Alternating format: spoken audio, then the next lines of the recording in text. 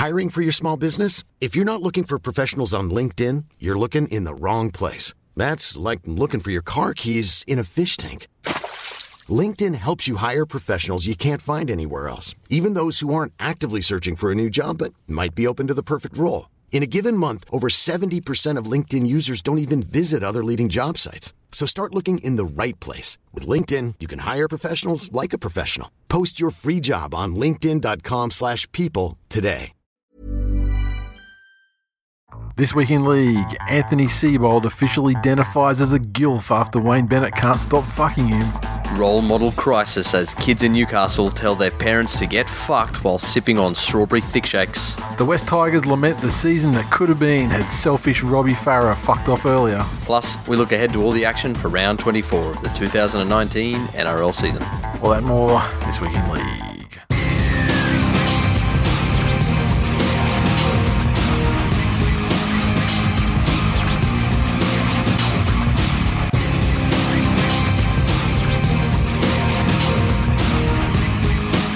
Welcome to episode 333 of This Week in League. We're never going to make 666. I wish we fucking would though.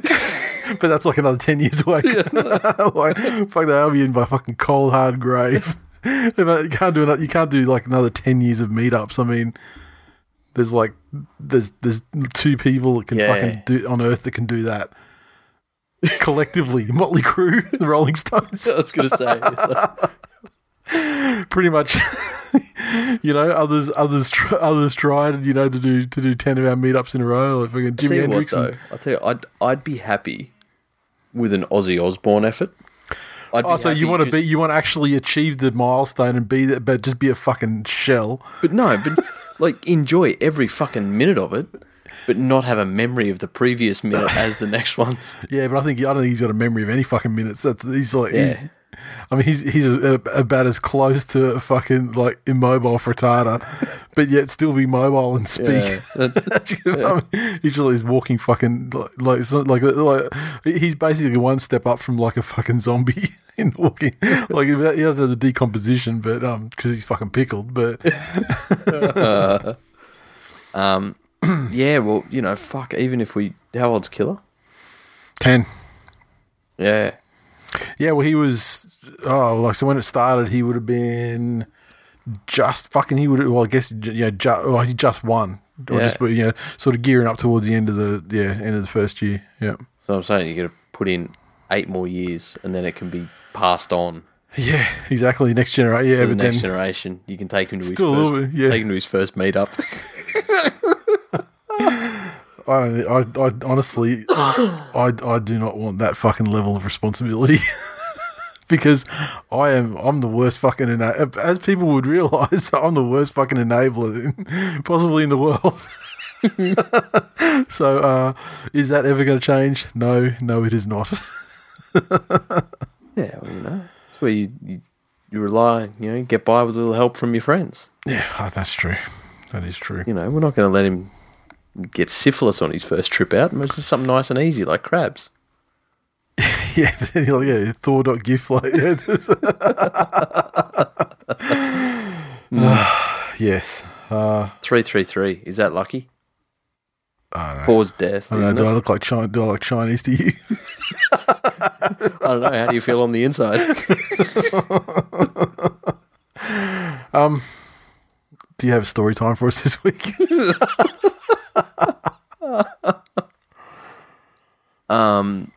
Not any sort of actual story time. Okay. I did a day trip to Tangalooma. Oh yeah, I saw it on the gram. Did some whale watching, and while we were coming back, and Stepdad Junior was catching some Z's after a big day in the sun. Yeah, I decided to do some other whale watching on Tinder. Who is on this boat? And I have copped a fair bit of abuse.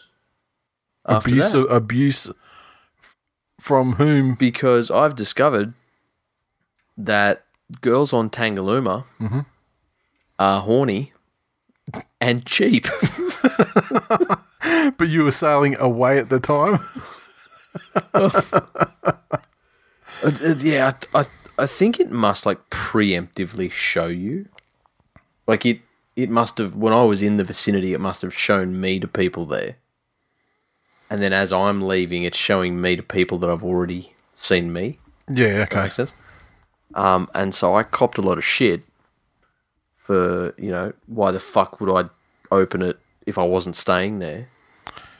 And anger because they'd wasted a swipe on me. Well, does the swipes cost? Well, you get like 100 swipes a day.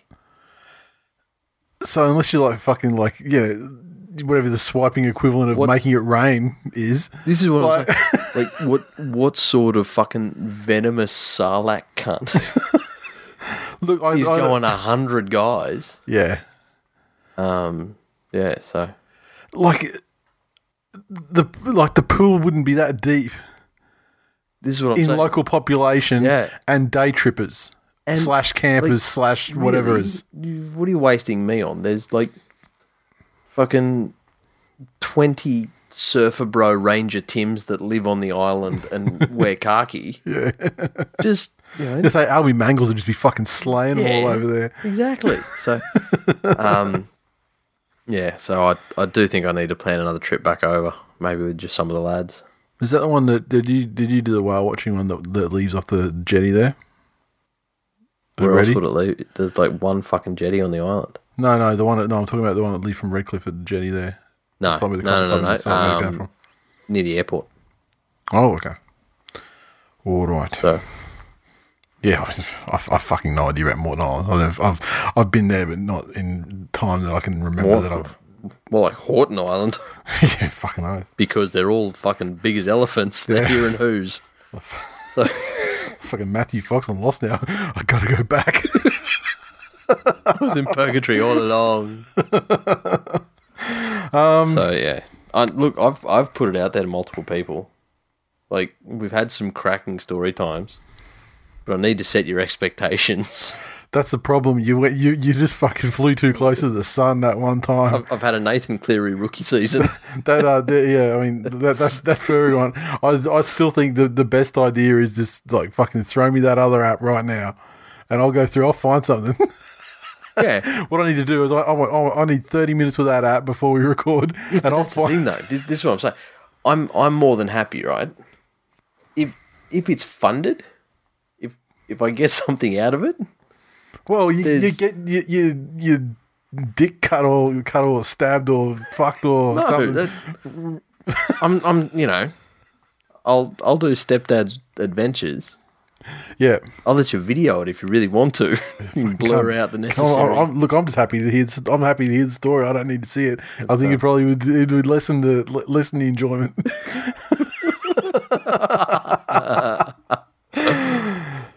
When you're telling the story, my mind can create only the images it wants to see, and none of the camera angles that it doesn't want to see.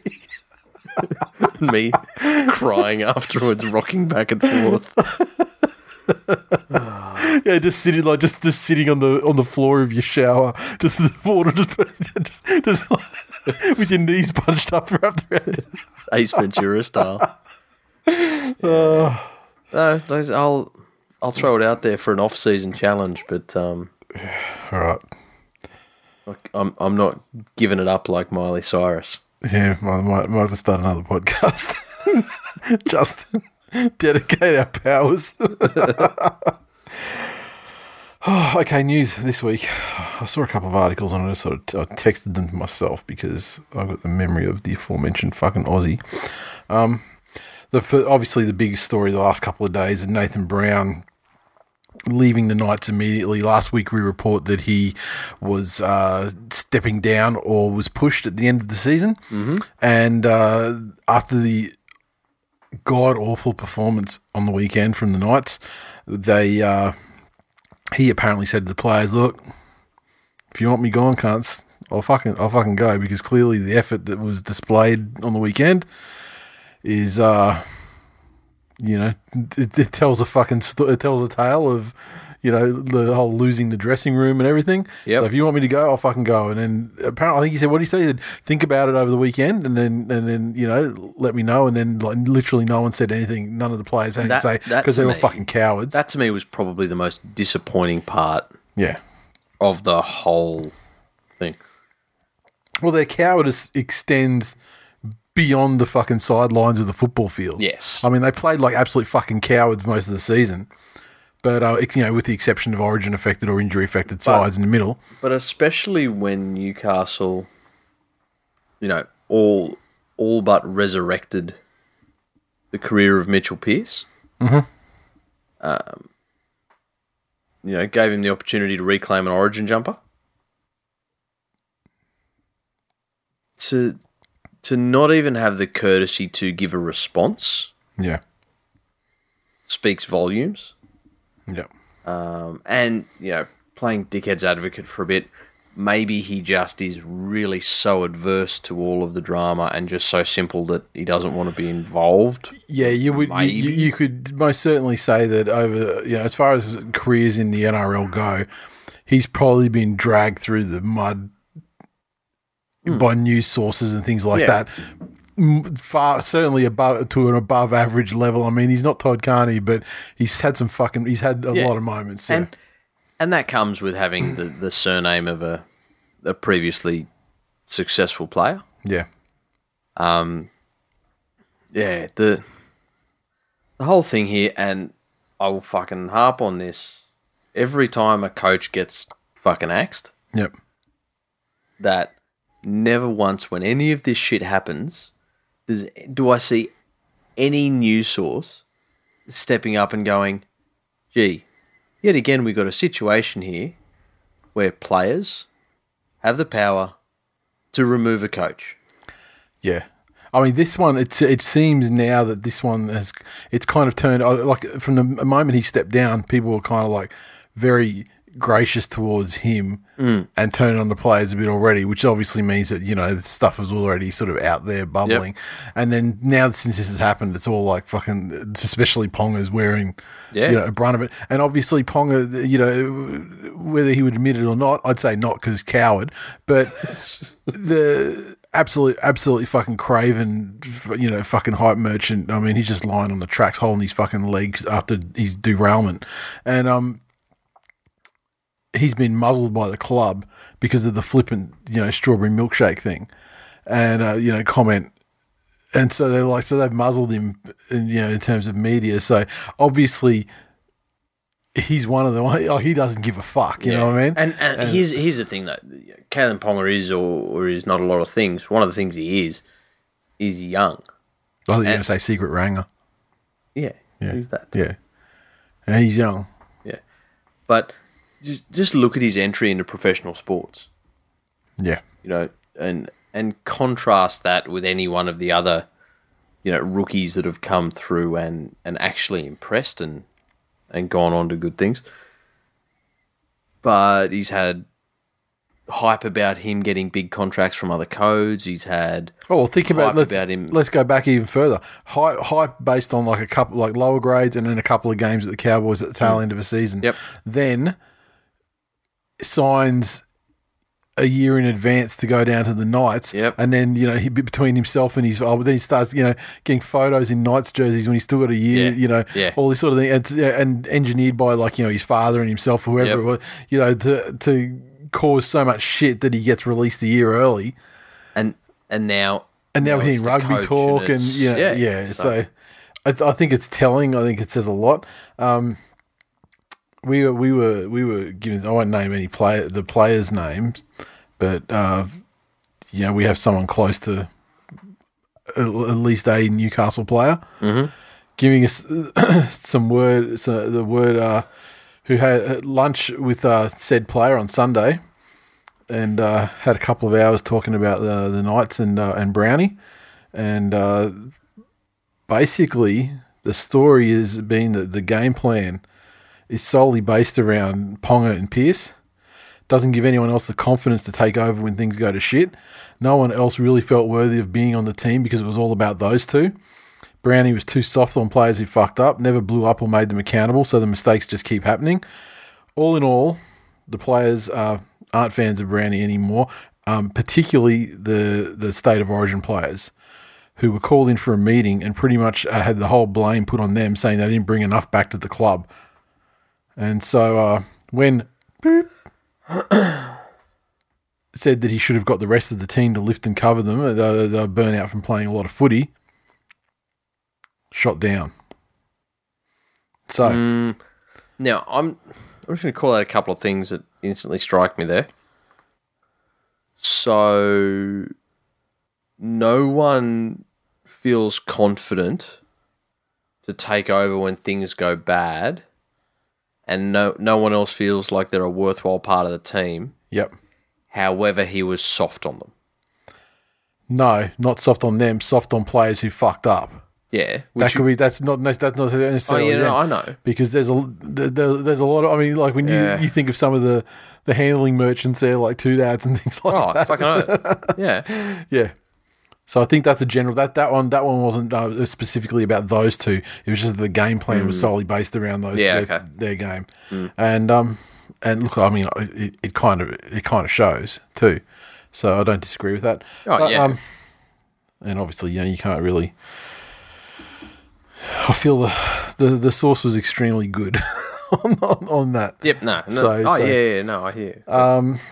Other news stories this week, but look, Brandon, it's just funny that how he's like, despite the several spoons in a row, and then he finally gets them in, builds a roster, gets them into a position where for a time they were contesting for the top four, and everything was looking great. It's amazing how that narrative has changed in like 10 days. But here's the thing, though. Look at the top five at the moment. Mm-hmm. There's top five, then there's Daylight. Yep. I'm not sure how anyone expected that night side to go from legitimate wooden spooning easy beats within 2 seasons. Yeah, I don't think anyone expected it, but I mean the fact that they were vying for a top four position, a month and a half ago, or 2 months ago, say. But this is the thing that I feel that a lot of people forget. Just like rugby league is an 80-minute game where fatigue and attrition take its part physically over that time. Yep. The ones every year that rise to the top are the ones that are good at managing that mental and physical strain also for 20-plus rounds.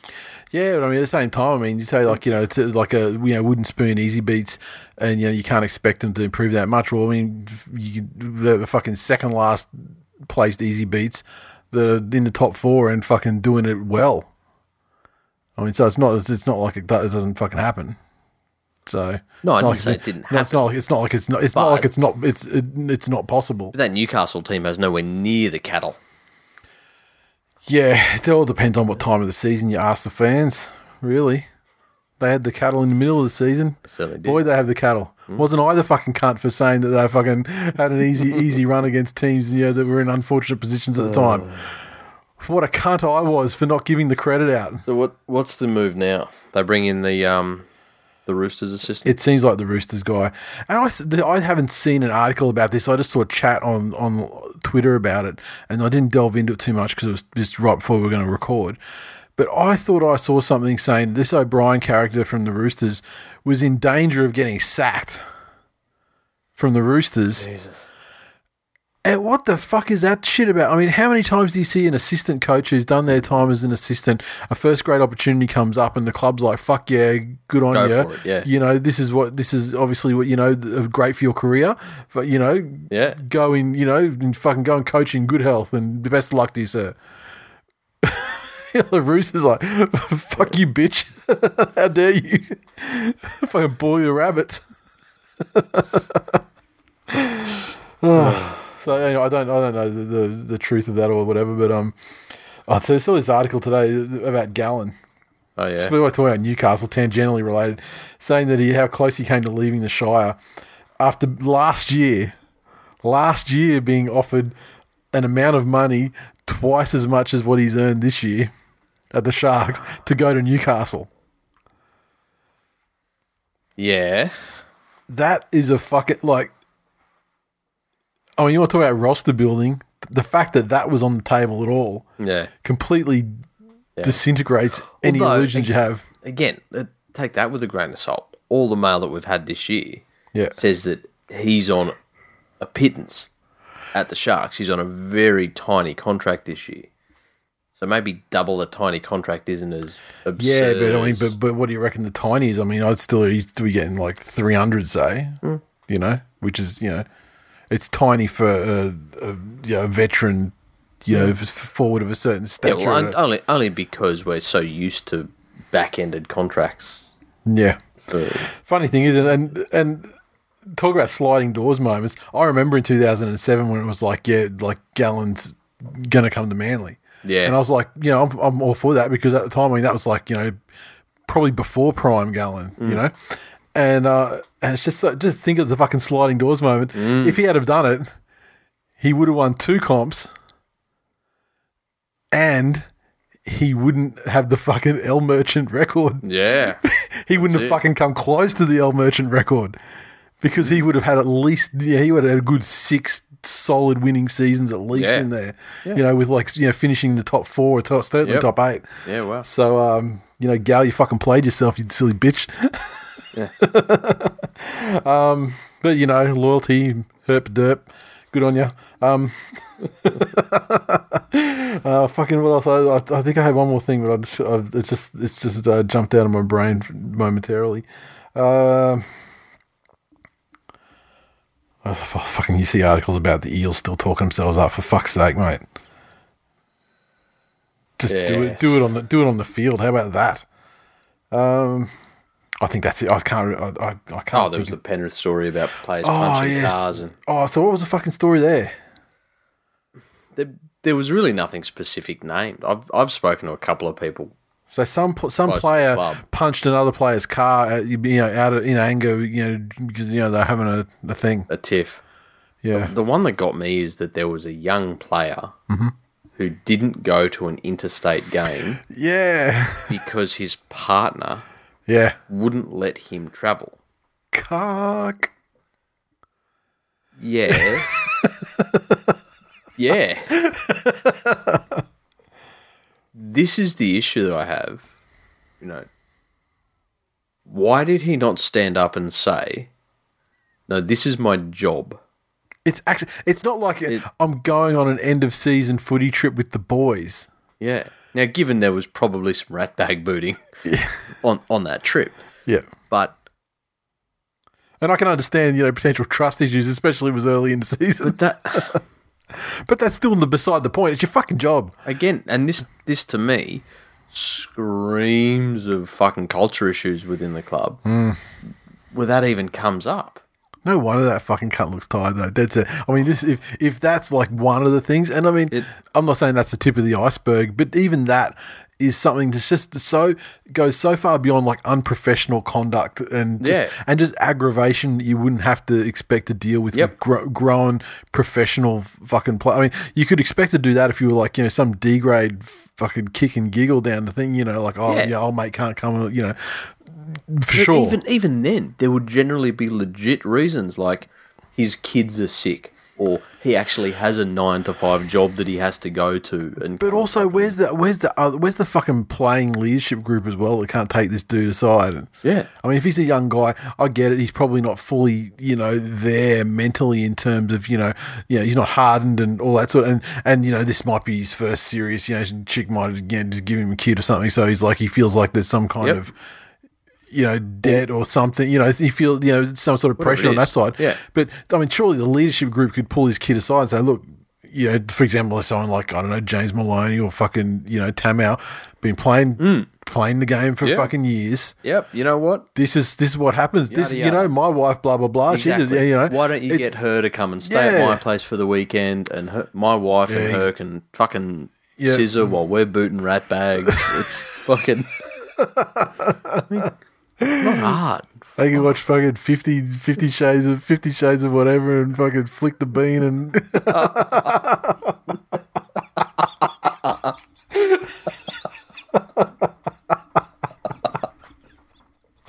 okay, so one last little tip. We've got another one from fuck, if it's Tamau's wife, it'd be more like thumbing the doorstop. Remember those old ones on the spring? Boing. I actually haven't seen his wife. I don't know what she looks like. I'm just assuming. It'd be like having a bat because it'd be like a fucking baseball bat, And this little tidbit out of the Dragons, saying that last week at training, Tariq Sims belted Jack DeBellin, allegedly. Apparently, the word from inside is that the players have been off DeBellin for months because he's got a big head, shows zero remorse, and the players are just sick of how he's prancing around and how he's behaving. The club is in turmoil. And over recent months, numerous wives and partners have told that this ties into the Penrith one, I guess. Over recent months, numerous wives and partners have told their player partner that they are dead if they're seen with DeBellin. Has lost most of the player group support that he had. So yeah, okay. Now here's the thing, though. I can see that. I am not for. No, you cannot travel with the team. For your job, which earns the money that presumably, potentially is the funding of this household. Yeah. Yeah. Versus... I am, however, for that guy is on trial for gang rape. To the extent that they've kept adding charges to it over the last 12 months. And I'm not sure I can be okay with you choosing to spend time with that person. I mean, buddy with that kind of, kind of individual. That's it. They're completely different. Yep. But fucking good on Tariq Sims. Yeah. Who has gone to the top of the Sims power rankings. To be fair, he was at the top already because, I was a Ruan fan. She did a lot for the female game. Yeah, I guess. Just through Dally M chaos. Just fucking points willy-nilly. Yeah. Oh, fuck. That's probably... Dally M fixing is what... A good quick segue. Yeah. Speaking of power rankings. Yes. Bit of a birthday shout-out's required. Yes. To the power ranking master. And someone who would be, potentially in the top 4 Cleves. Clevo's, I'll be thinking like Cleveland in Family Guy. He'd probably be better than him. Cleveland, the city's probably better than him. Yeah. What's the Indian's name?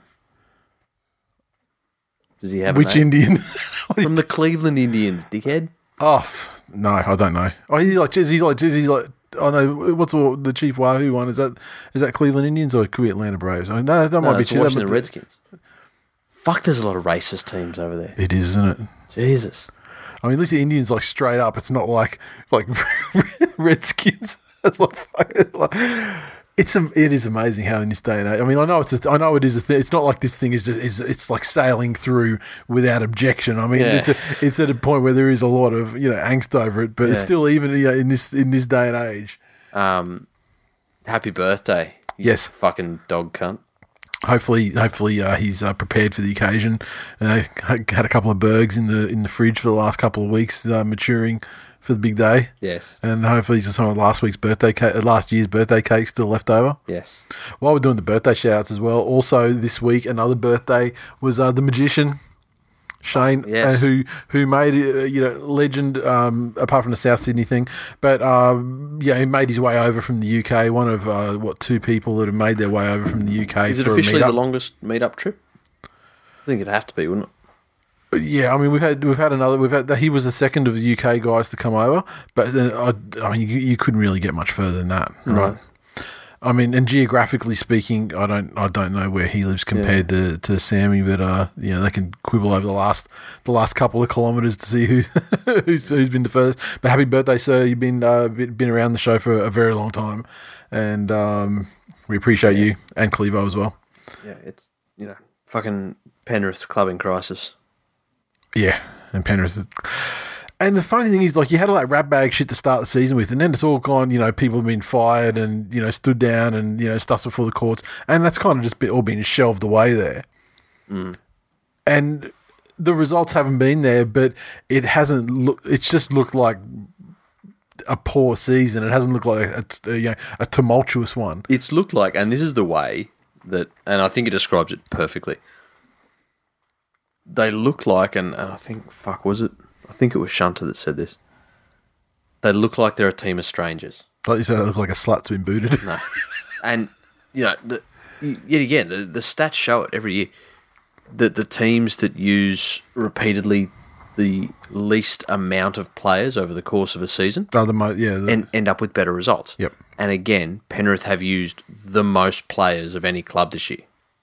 Yeah, the funny part is, though, the players that they've used that are the rookies or, several games in, they're the ones that have been the shining lights and the players that have shown quality. That's it. But then they do that thing, like, Naden came out and was a fucking world beater. Well, he's fucking garbage last year. And now all of a sudden, okay, well, he's been shown up in defence. He went bush like Malcolm. Yeah, I mean, that's it. So let's face it, it's fucking in his game, isn't it? At least he left the general, the population of fucking Dubbo alone before he went missing this time.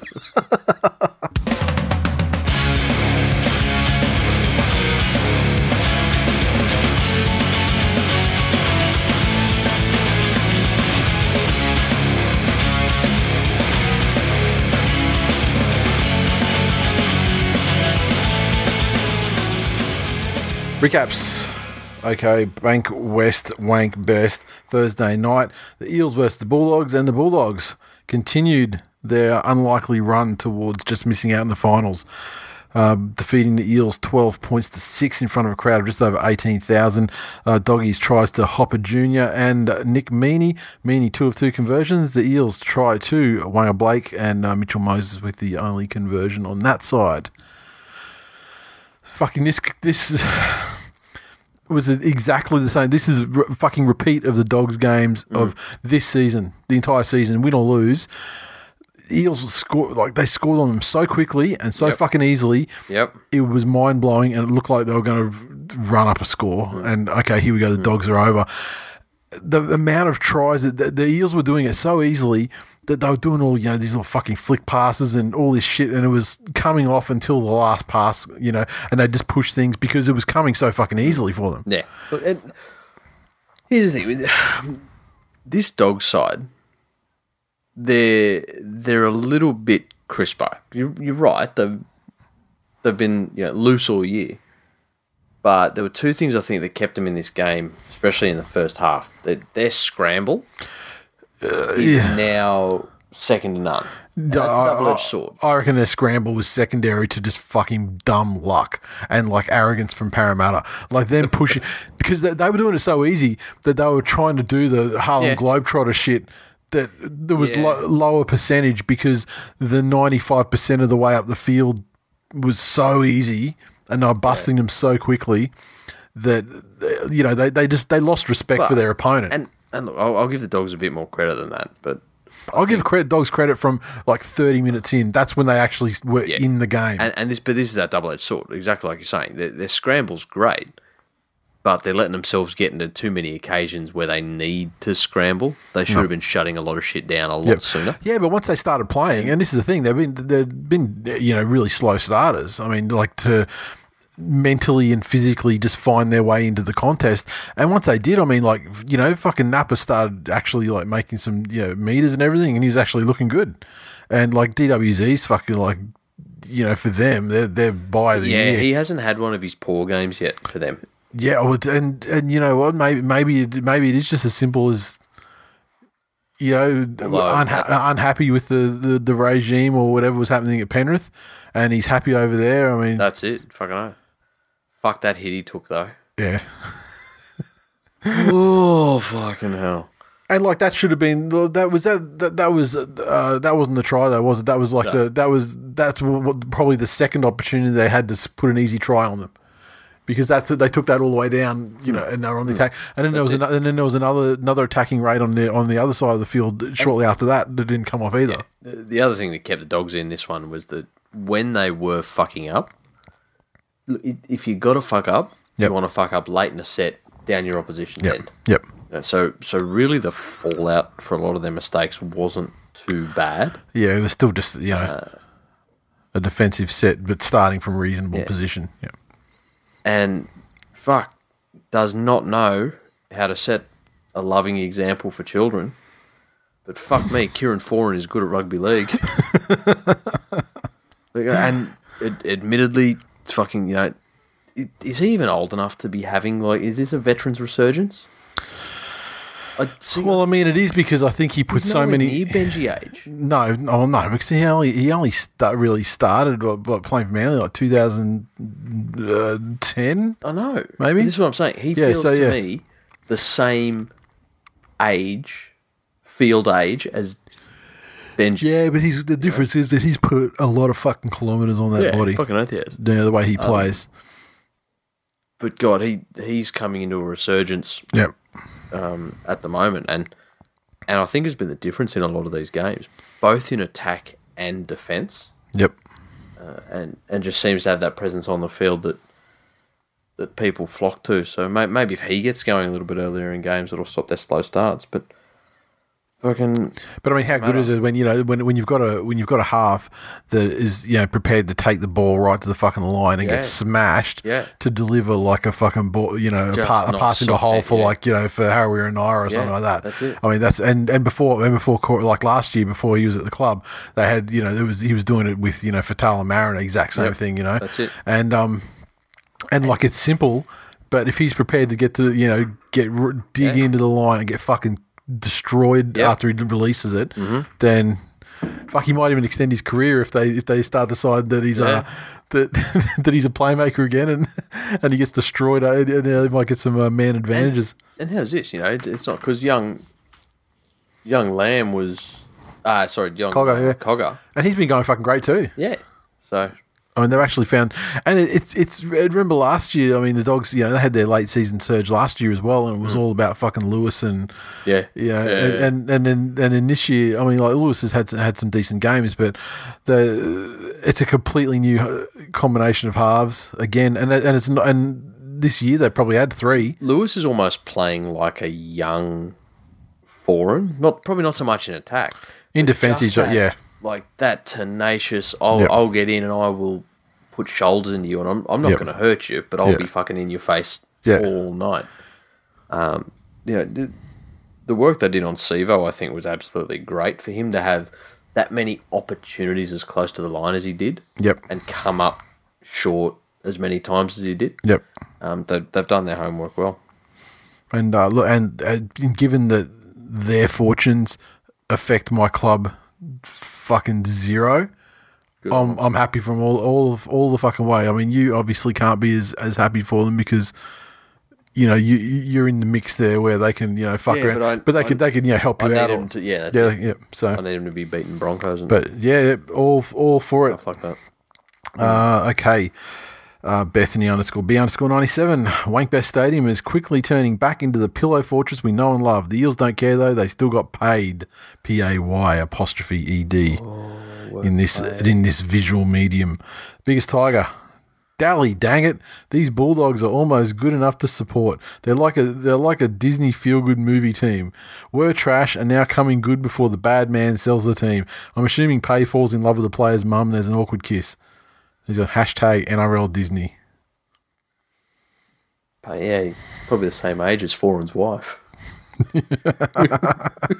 Brandon Vaudrey. There's kids who hung out with George Pell who had more fun than I did watching that game. Timmy McIntyre. A loss we needed to run into the semis undefeated. Like you've been undefeated for a while now on that. Michael on Facebook said, we're so ill-disciplined tonight. 10 years of we're used to this. Ian said, if there's anything we can take away from this Bulldogs run home is it'll definitely carry on over into next year. We'll win heaps of games, scoring 8 points per contest. The Cowboys 24 defeated the Panthers 10 up at 1,300 teeth. Crowd of just over 10,500 in attendance. The Cowboys had tries, a double to Kyle Felt. Talangi and Taumalolo also with tries. Kahu 4 of 4 conversions, and the Panthers 10 tries to To'o and Yo'o. And Cleary, 1 of 2 conversions. What a fucking absolute rank disappointment of a showing. Just very meek. Do these cunts want to have something to distract them? It feels to me like there should be something there. That to me was issues at the club have been building for a while, or the coach is about to be sacked, or there's something coming out, or there's fucking whatever. Yep. They looked disinterested. Yep. They looked lazy.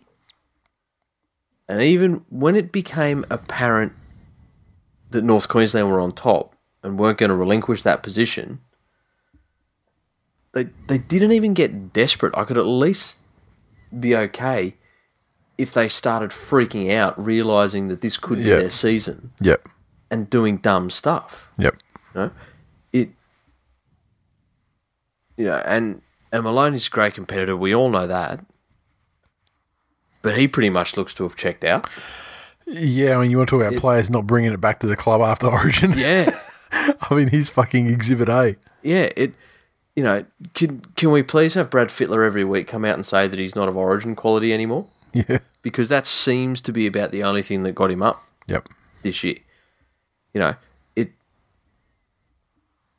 It to me, the vibe I get from looking at it as a whole, and again, there are certain forwards putting in. I think Tamas had a very good year. Surprisingly so. I think Fisher Harris has had a good year for the most part. Liam's absolutely come along in leaps and bounds. But to me, it reeks of a group of players who are used to things just happening instead of earning. Yep. And this might be a hangover from the comeback Panthers of last year.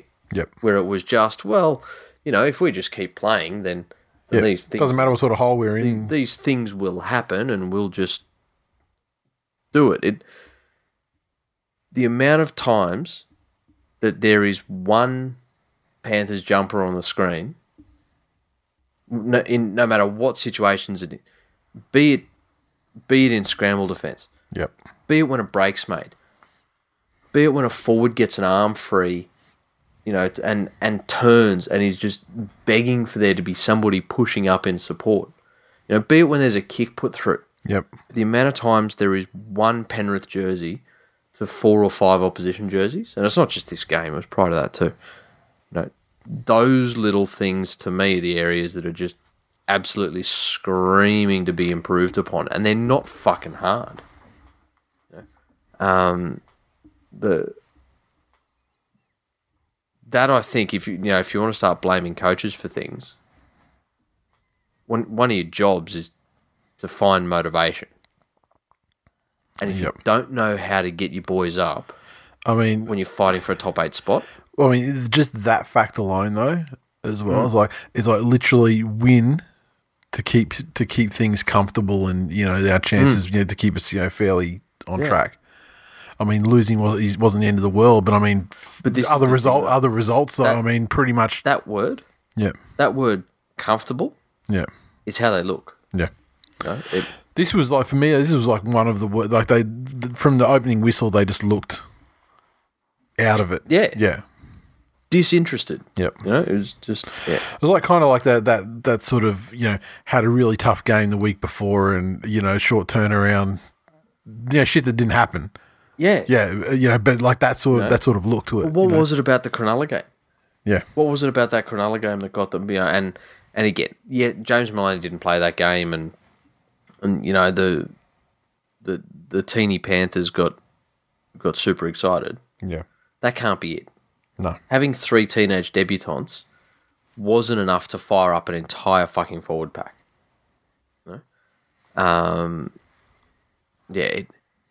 That game, to be fair though, they're probably wrong on Twitter, and they didn't want to lose the trade. Yeah, true. Yeah. So, but just so many things that should be basic. Yeah. And it to me begs the question of, well, hang on, Ivan. At what stage do you want to be the fucking cool dad? And at what stage do some harsh words need to be said, and to do some fucking unpleasant weeks and weeks and weeks of boring, monotonous, bullshit, repetitive training? I think we're past the harsh words thing too. I mean, he's got to. I mean, when is this fucking sad sack going to reach for the fucking jug cord? Yeah, because that's where we're at now, really. And And Ivan's as harsh as it gets. You know, Gus did a lot of things at that club. Some were good, some were bad, some were indifferent. But he was the principal, I guess. You know, there was always the well, no, we don't want to disappoint Gus, or we wouldn't want Gus to come down and the other. But yep, Ivan's now the last line of defence. And they spent up big and long to get him and have him there. So this is it for renowned disciplinarian Trent Barrett coming as an assistant. This will look sexy in Bali. Yeah, Shunter. Hook could be watching this lowly Penrith side slide out of finals contention, crack a slight smirk and say, this is very funny. Is he the fucking the dullest commentator? What's he like? Fucking dull. Every time people say Hook's on, I'm like, let's see what he's got to say, especially this one, because I'm like, wow, imagine assigning... Oh, did he commentate this game? Yeah. Oh, fuck. Imagine assigning him as like a colour commentator to this game. I mean, and it was, I don't remember him being completely salty because like I didn't have the volume on for long, but he is he's exactly like the way you'd think. I saw him on one of the commentary shows. Yep. And he struck me as trying to be so overly complimentary of that side. Yeah. So as to avoid any possible accusations of saltiness. No, I don't think there was any salt. It's just he's an incredibly fucking dull human being to listen to on the footy. Yeah. Graham on Facebook said, "Lost the trade. Fuck you all." Ashley said, "Good to see Penrith got the memo about doing their bit to get the Tigers into ninth this weekend." That's true. Can't fight nature. Sam on Facebook, I believe this is directed at you. I hope you angrily jizz on the mitts in protest. Yes, I would assume that, unless you've taken us. Dominic said, fuck, that was hard to watch from the Panthers. Graham again. Maloney is a season 7 to 8 Game of Thrones level player. Troy said, quite possibly the worst kicking display I've seen in a long time from both sides, but who cares? We finally won a game. That's it. You take them where you get them. And finally, Nat with the fucking great. Saddam and Uday Hussein are a better father-son combo than Ivan and Nathan Cleary. The Rabbits 22 defeated the Broncos 20 at Suncorp in front of a crowd of just over 33,000. The Rabbits' tries came to Gagai, Walker and Cook. Reynolds 3 conversions and 2 penalty goals. The Broncos 20 tries, a double to David Fafita. Stags with the other. Osako 3 of 3 conversions and a penalty goal. Nice to see that James Roberts really hasn't let his personality change too much. It's funny, we had a lead up to this. We had the lead up to this game, with the coaches, and Seabold was just fucking spraying everybody. Like he started this shit, and he just Wayne sort of kept his powder dry as he generally does, because he's been around long enough to know. And the game itself was like the Broncos were kind of in it, then they were just blown away by the Rabbits in a really short period, like 5-minute period, and just some fucking brilliance from Cook, getting them to a good match-winning lead, and they sort of flurried late at the end, and they had a realistic chance of coming in at the end there. There was some relentless pressure and ridiculous try-saving defence. 5 meters out from the Rabbits on multiple occasions. But this game had it had bad blood from the fucking. I mean, that Roberts thing, that was early shit. Yeah, that was like that felt like it was like the first sort of 5-10 minutes of the game. Like, it was early, and it was made to look worse because Corey Oates had knocked himself out on the ground beforehand. But I don't know. I find Corey Oates one of the hardest Broncos to hate on because he does his fucking job. Yeah, exactly. Yeah. So it was a shame. And also, presumably he's like everyone, he's made everyone a lot of money. Yeah. just like the betting against Blake Ashford made everyone a lot of money. But I tell you what, you're right. That try late in the game, sitting back and watching that. that's what should scare opposition teams heading into the finals. The whole game and some lapses in concentration wasn't great at all for the Rabbits. Yep. And the way they let the Broncos back in wasn't great at all for the Rabbits. But just looking at that one try, where you have Cam Murray with one of his fucking superhuman, retardedly quick play the balls, Cook straight out of dummy half, Reynolds backing up with a fucking pinpoint short kick. Yep. And Walker swooping in on the end, just being fucking faster and stronger than every other cunt. Yep. Like that was just South flopping out one big fat dick after the other one. Well, that was best case scenario South right there. You know? Exactly. And my God, like they haven't done that. It's probably half the season since they've done something like that. It was pre-Origin before there was anything like that. Yep. Yeah, no, good win by South. Yeah, I mean, it was a good win by South. That try and like that little burst where they put the points on them was great. Still, the Broncos aren't a 22-20 side. I mean, it shouldn't have come down to that. Yeah. But my favourite thing about this whole game though, is that after it, Seabold's now calling for, let's all just be nice to each other. Maybe we should stop slinging shit. Motherfucker, you started this family. He started. I mean, and that is when you start it, you don't get to tap. You don't get to say when it's. And at least fucking old JD was out there running straight. Yep. Like people figured him out. Yep. Boring attack. Yep. People got him. Yep. Yeah. They scored no points in the fucking finals last year. Shit cunt coach. Seabold comes in and he does that fucking smarmy.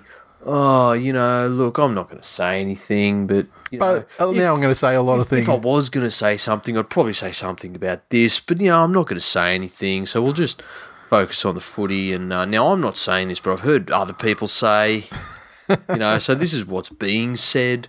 I'm not saying that. I won't say that though. I would never say that. Fucking man up, cunt. Yeah. He's run straight. Talk about exposed in 2019. Holy fuck. And Wayne continues to fucking own him. What do we got? Cat. Have you got that thing? Who put the thing in there about the Wayne Bennett talk they saw today? Oh, fuck yeah. I do have that somewhere. Because it is fucking tremendous. That was fucking great. I think I took a screenshot of it and so I had it in front of me on my phone. Where is it? Where are you, fucker? Okay, so it was Terry on Facebook, and I guess now's as good a time as any. I just sat through a talk from Wayne Bennett. It was mainly about leadership, but a few interesting nuggets from it. He thinks Cook has the potential to be the greatest ever hooker.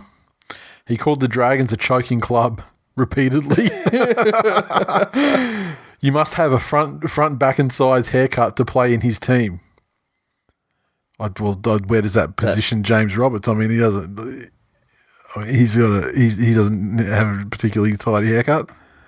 I guess that means no man buns or that's it. Yeah, mullets. He slagged out Nathan Brown. I would love to hear an expansion on that, or even audio.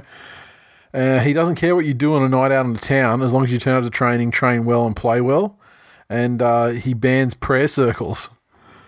Fuck. And so I never thought I would be in the position to love Wayne Bennett, but fucking here we are, 2019, year of surprises. Yeah, look, I'll tell you what. After the war, there's a lot of shit we take for granted today that was, good old. I turned a blind eye to what Heinrich had done because he was good at the science. It's possible to love people. Yeah, that's exactly right. I mean, like, we're getting Wayne Bennett to come in and teach us how to make fucking rockets. Yeah, West number one, love West. Cat said, Brisbane Lions, 35,000 crowd last week after an average of 18,000 last year. They'll break 50,000 with the rest of the piece of shit Bronco fans deserting next week. And I did see our dear friend Chewy Yeah. piping up like a fucking actually millennial cunt. Yeah, or from hard for him to go to the fucking Lions game next week. From his Broncos stronghold haven of regional fucking Victoria. Yeah. Oh, fucking, they can't go because there's a bye. So, actually, what you said isn't true. You need to fucking check your privilege. A point of personal privilege. Dave has a bye next week. Fucking, you've gone to Melbourne, cunt. Peak Melbourne. Toto, haven't been more furious watching a game this year. And Alexander said, nobody has mentioned Seabold's 1,000 IQ play of having Shitasaki on the bench, knowing that a South player would injure one of our backs. I guess, if you're looking for silver linings. Oh, fuck, that is lighting candles like a champ. Yep.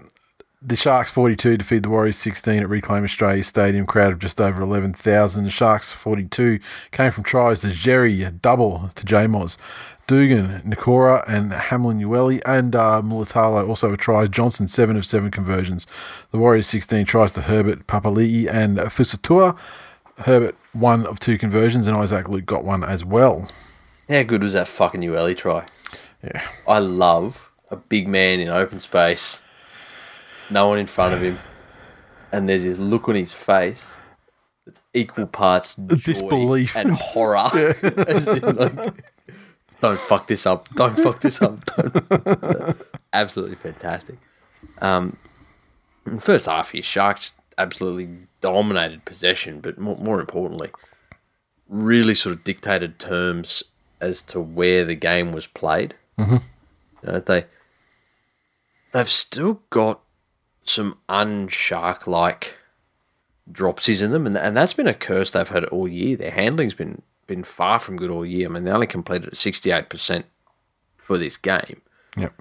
But when they did have the ball and when they did complete, they did it well. They had 8 line breaks across the game.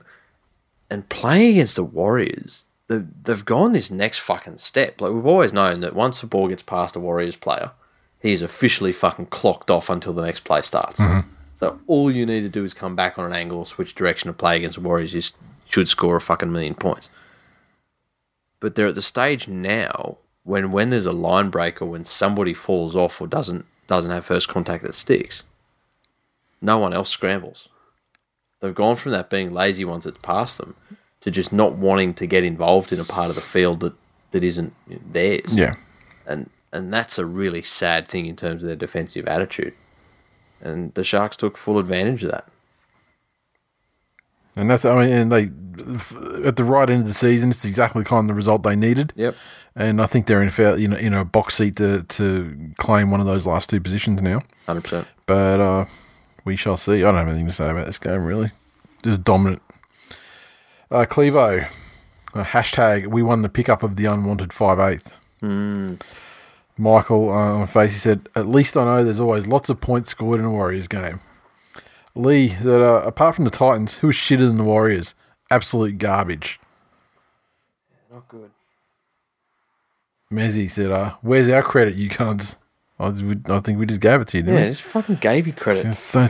Don't lower yourself to this needy. I mean, you won a premiership in the last 5 years. I mean, fuck, surely, I mean, given that it was, took 50 years to get it, I mean, surely you can coast on that one for at least another 20 years. What do you want credit for? Your most loyal player is such a fucking frittata that he couldn't get himself out of the place that was going to give him the record for the most losses. All right, I have credit for that. Troy said, I don't know what this is. This is in reference to this one. We're saying a flash freeze and insert the Toblerone sideways. I mean, given he's a Sharkies Matt Moylan lover, I don't think he'd need one. I think he was directing that at Warriors fans. Oh, okay.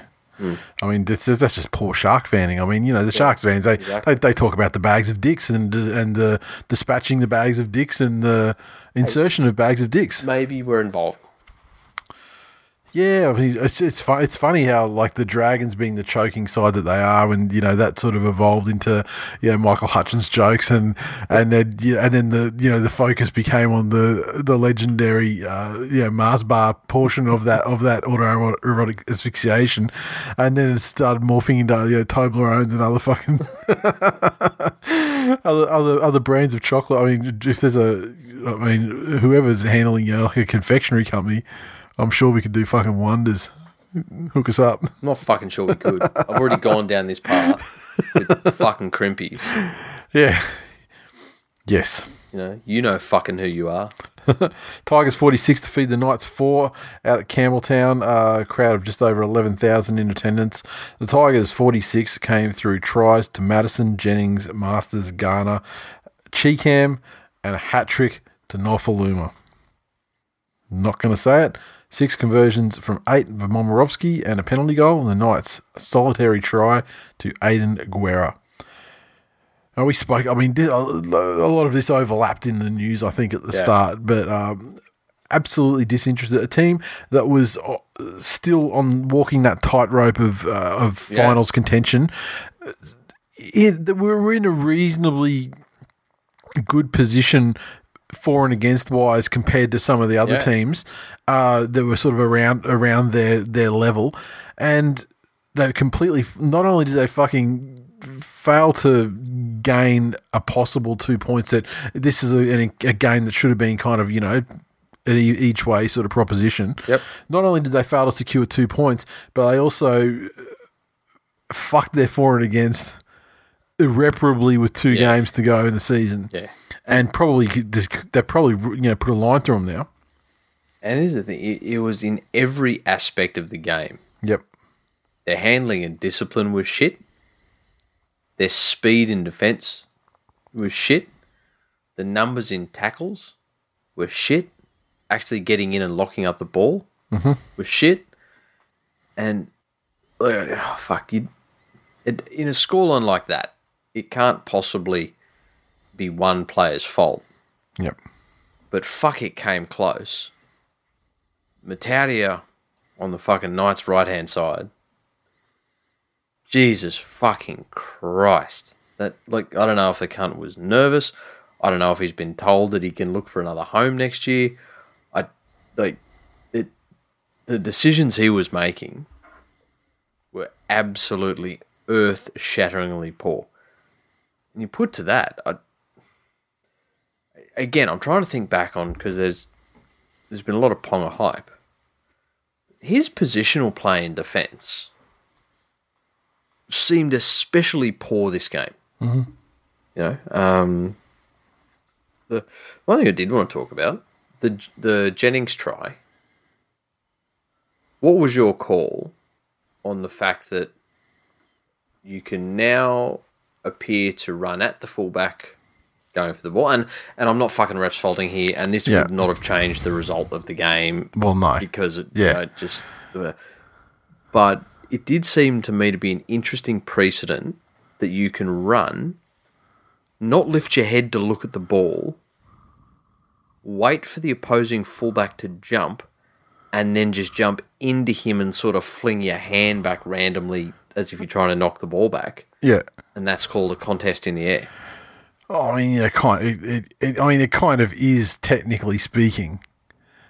I mean, it's hard to rule on intent. No, if you're not looking at the ball and all you are doing is running at the fullback, and then as they jump, you jump as well. Yeah, but it's at the same time. It's if you're not looking at the ball. I mean, it could be. This is. I mean, I'm just being devil's advocate. I'm the player. I'm the attacking player. So I'm not looking at the ball because the fullback's looking at the ball. And so I'm going to time my jump from when he times his jump. Obviously, the ball's getting close, so I'm going to base my jump to outjump him. You know what I mean, like timing wise. Yeah. And it could be utter bullshit and gamesmanship, but that's what I'm saying. That's given you can't see inside, what players are thinking. Yeah, true. That would be what you would say to justify doing it. Yeah. If you were looking to justify doing it. I'm just suggesting it sets a dangerous precedent. Yeah, I mean, but it just seems like there's so many other areas where they're way over the top in adjudicating the in-the-air stuff as well. So, it goes both ways. I mean, I certainly didn't think anything of it at the time, but we'll get into it in a later game. But holy fuck, I listened to an entire game with the commentary on the weekend for the first time in fucking how long, and oh my god, really. Oh my fucking God. Did you cop a Banderas? I listened to that cunt in the car once, nearly wanted to swerve off a fucking highway. I don't and I love Bedsy. I don't remember who the fucking commentators were, but it was worse than I could ever have fucking dreamed and remembered it being. You know what? Every fucking thing that happened, they were looking for a reason why the referee fucked up. Like everything, every fucking play, everything. You know how annoying it was listening to that for 80 minutes? Yeah. What you've just done is the equivalent of a 2-minute conversation with Daly Cherry Evans. That level of fucking brain damage you now have. I've had many 2-minute conversations with Daly and longer, and he's a delight. But I don't know why we're talking about him anyway. We're not even talking about the Manly game. We're talking about who are we talking about? Tigers and the Knights. Fucking Knights. Devs, this result is obviously this week in the league's fault for not giving the Knights enough credit. That's true. We will take credit for that. Yeah, I'm happy to take credit for that, and because that's what we do. We take our credit. We don't wait for. Well, the reason why I take credit for it is because I would agree. Yes, they are so deficient in character and fucking will to win that a albeit amazing podcast opinion can mentally fuck them out of their entire season. But this is the thing: when it comes time for credit, we just fucking dump that credit out. We're not little fucking credit beggars sitting there going, Daddy, please give me credit. Please credit all over me. Mitch the Geo on Twitter. If I was Brownie, I'd make the cunts walk home. Well, I think he tried it and they didn't take to it, so he's walking home himself now. Adam Brackman. I can empathise with Knights fans as a Canberra fan. You gronk off and you think you're better than you are. In the end, you go to the fridge for the cold chocolates and the sturdy rope. Enjoy Bali. Deformo 96. Why did the Knights even travel down? What a waste of time that was. Please forfeit the next 2 weeks and save our supporters. Seriously over you guys this year. A disappointment is an understatement. And there you go. For a fan base that lived through fucking two spoon seasons. Yeah. Getting 25,000 plus to a game every home game. Yep. It's the hope that kills you. Yeah, that's it. I mean, it's like that, you know, when they touched 4th this season and now they're about like 11th. So it's like it's not that far away from the spoon, really. Was that Brian May song? Too much hype will kill you. Yeah. Well, it's true.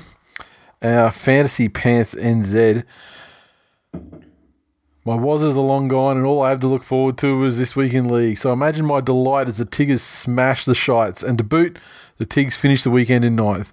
Brooks is greater than Pearce. Twal greater than Clemmer. Thompson greater than Ponga. Old man Benji greater than Lino. Stick that up your gaping Nova Castrian asses. No, it's it for that one. Roosters 34 defeat the Dragons 12 at Jubilee. Just over 9,000 in attendance. The Roosters 34 tries to Manu Liu. Smith, Radley, Takiaho, and Tedesco. Conversions, 4 for Cooper Cronk and 1 for Takiaho, and the Dragons' points came through tries to Tristan Saylor and Lucky Leilua with 2 of 2 conversions. Now, to go back a week to a discussion that was had about fucking cunt face Cameron Smith. Yes. Everything about that discussion was summed up for me when Cooper Cronk had to take a conversion. And you got the crowd. And there was a crowd, but everyone in the crowd's cheering him on. Yep. Everyone on social media was backing him in. Yep. And the fact that he booted it from the sideline and got this little fucking kitty grin. But then because the guy on the sideline said, you know, imagine it's Cameron Smith's head. Yeah. Yeah.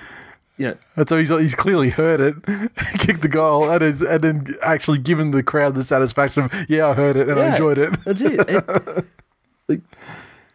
That must now dispel all fucking future comments about people hate Cameron Smith because he won a lot of Save Origins and premierships. Some were illegal. The existence of Cooper Cronk alone dispels all of that. Yeah. So, because, I mean, like, he's a fucking weirdo, don't get me wrong. I mean, all this, burning villages and the fucking best hot chips and the rest of it. I mean, you know. Yeah, but you know what? But he's even further along on the spectrum than Cherry Evans, but still not a shit cunt. Still not a shit cunt. And one thing I did like, it sort of felt, I don't know if sorry is the word, but I fucking empathise for him. Have you seen what he does now when he goes to the line and releases the ball? The cunt cringes. Yeah, well, I mean, he's taken... He's drawn a couple of sin biddings, you can say. He certainly has. But, which pass was it? I wrote it down. On Radley's try. Yeah. He's thrown the short ball up for Radley. Go back, watch a replay on that. I encourage everyone. And he braces himself. He shrugs his shoulders and he closes his eyes and grits his teeth. Like he's just ready to get anal. And fucking good on him. Yep. You know? That's his fucking job. Yeah. You know, so, the scary thing about this one was that all of the Roosters tries were from mid-range. Yeah. They didn't even have to do that thing where they sat there and camped and built pressure. They weren't what you call soft tries. I mean, the Roosters still have a problem with 80 minutes. Yep. I mean, but fuck, when they've got a half that's a half in them that's that good. Mm. And the kick he put through for Tupu, that. Yep. Yeah. And the fucking resurrection of that cunt as well. I mean, he was done. Like he was like at the point like getting shopped. Yeah, sort of level. And if you remember last year, when the Roosters were struggling. Yep. Or was it last year when they had everyone out? Or was it the year before? Anyway, yeah, he was one of those senior players that was asked to step up and sort of didn't. Yeah, like just cracked it a bit, but fucking fair play to him. He's putting it in now. Yep, he's pulled back this year.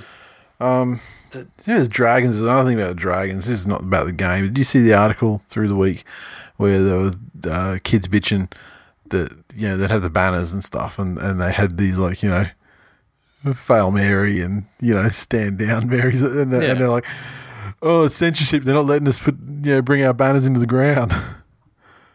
I gotta say, if I had a business, that had a public, area where the members of the public could congregate at said business. Yeah. I'm not going to let you bring stuff in that's disparaging the business. Now, here's the thing, though, as well. The uneducated little millennial fucks. Mm-hmm. In Australia, free speech is implied. Yes. It's not law. It's not enshrined. Now, whilst we tend to live those values... Because we watch too much American television. You dumb cunts, I was just going to say, the sort of ones that are calling 911 when you stub your toe. Do you know what fucking censorship would be? Censorship would be somebody coming to your house and confiscating your banner and saying you may not display this anywhere. You are free to stand in any public place with something as long as it's not offensive and doesn't have hate speech on it. Yep. Stand in a park. Yep. Go and stand outside Channel 9. Stand outside Netstrata Jubilee Stadium. Correct. If you wish. What a fucking shit cunt name. Yeah. There are a million other things that you should be having a whinge about your club season. Censorship is so far down the list. You entitled little pricks. Yeah. JDHD, how is it possible for the Dragons edge players to be so bad when their coach is a former rep centre? Absolutely embarrassing. Sam has put a picture here and said, man, that was so fucked I ripped my own eye out. I don't know what you've done to yourself, fella, but get better, eh? Trotters, they'll re-sign Mary for another 3 seasons after winning the second half. Lando, I feel like I should be able to get compensation from St. George for the case of diabetes I'm going to have from the diabetes I'm getting from these Mars bars. On the plus side, young Sailor showed more tonight than Dufty did all season. Tristan, McGregor, Brown, Barrett. 99, 14-0 dickhead grand finalist 20 years on. Has any one team ever produced a worse set of coaches? A trifecta of grand poobahs of choking. By the way, the perfect name for a knockoff of the Titan Bar for anyone thinking of a budget Aldi startup, calling them Grand Poo Bars. Nigel said... I'll tell you what, on that note, though, what the fuck happened to Wendell and the Broncos? What do you mean? Well, for him now... To be like Dragons for life. I'm fucking Red V, fucking yeah. I think it's just. I think it's more just a case of it's as simple as the age he was at the time of the career of his career when he was at the Dragons was the age that the kid was playing young.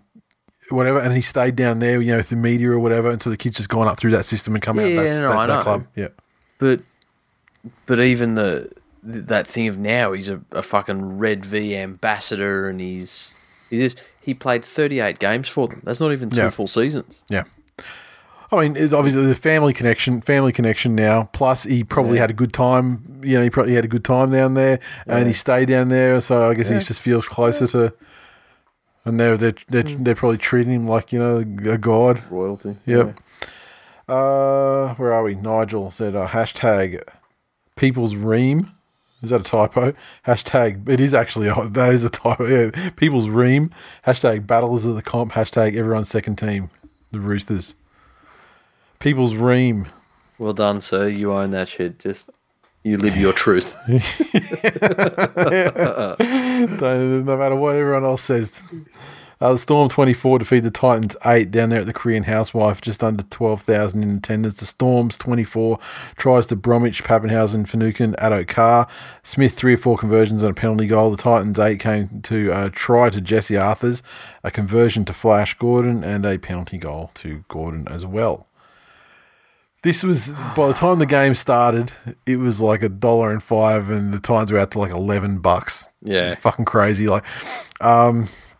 I think they only had 24-point start though, which was probably important for a lot of punters. But they came out and the Storm played like they had already won the game before they even came out.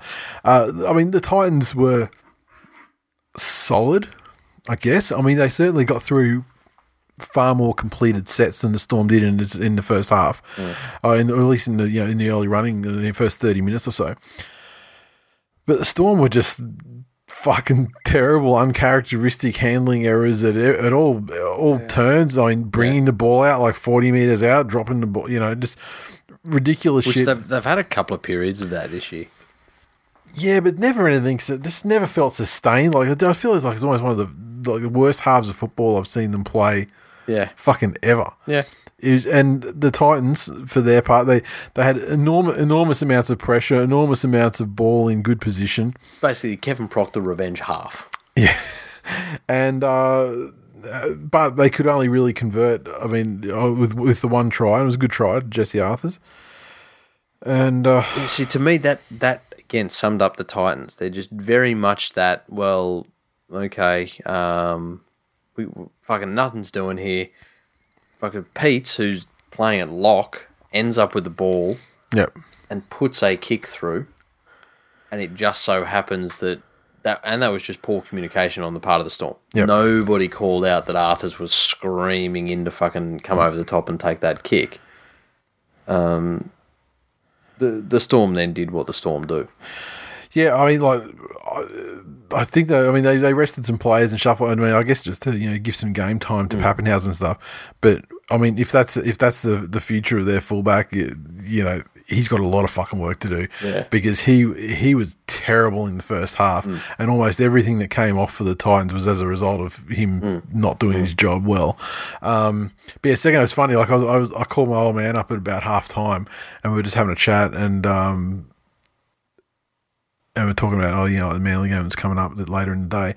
But I was like, look, I said that he asked me what was going on in the Titans game because he wasn't listening to it. And I was like, yeah, so this is a halftime score. He's like, oh, fuck, you're kidding me. And I said, don't worry about it. It'll be like 40 to fucking 8 by full time. Right. And like the phone call went over 10 minutes. It went for 20 minutes. And by the time I got off the phone, I checked the score and it was already over. I had some fucking nervous times.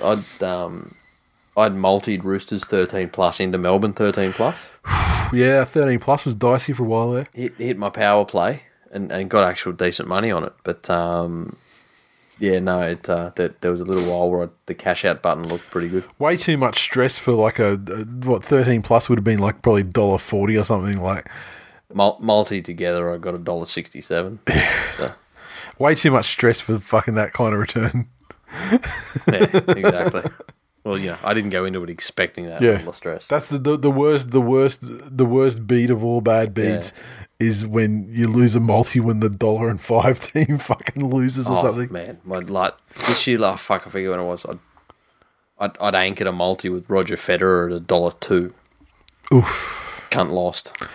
Yeah, the $1.02 in a 2-horse race is fucking yeah. Like I think he got hurt or something. Yeah, Biscuited.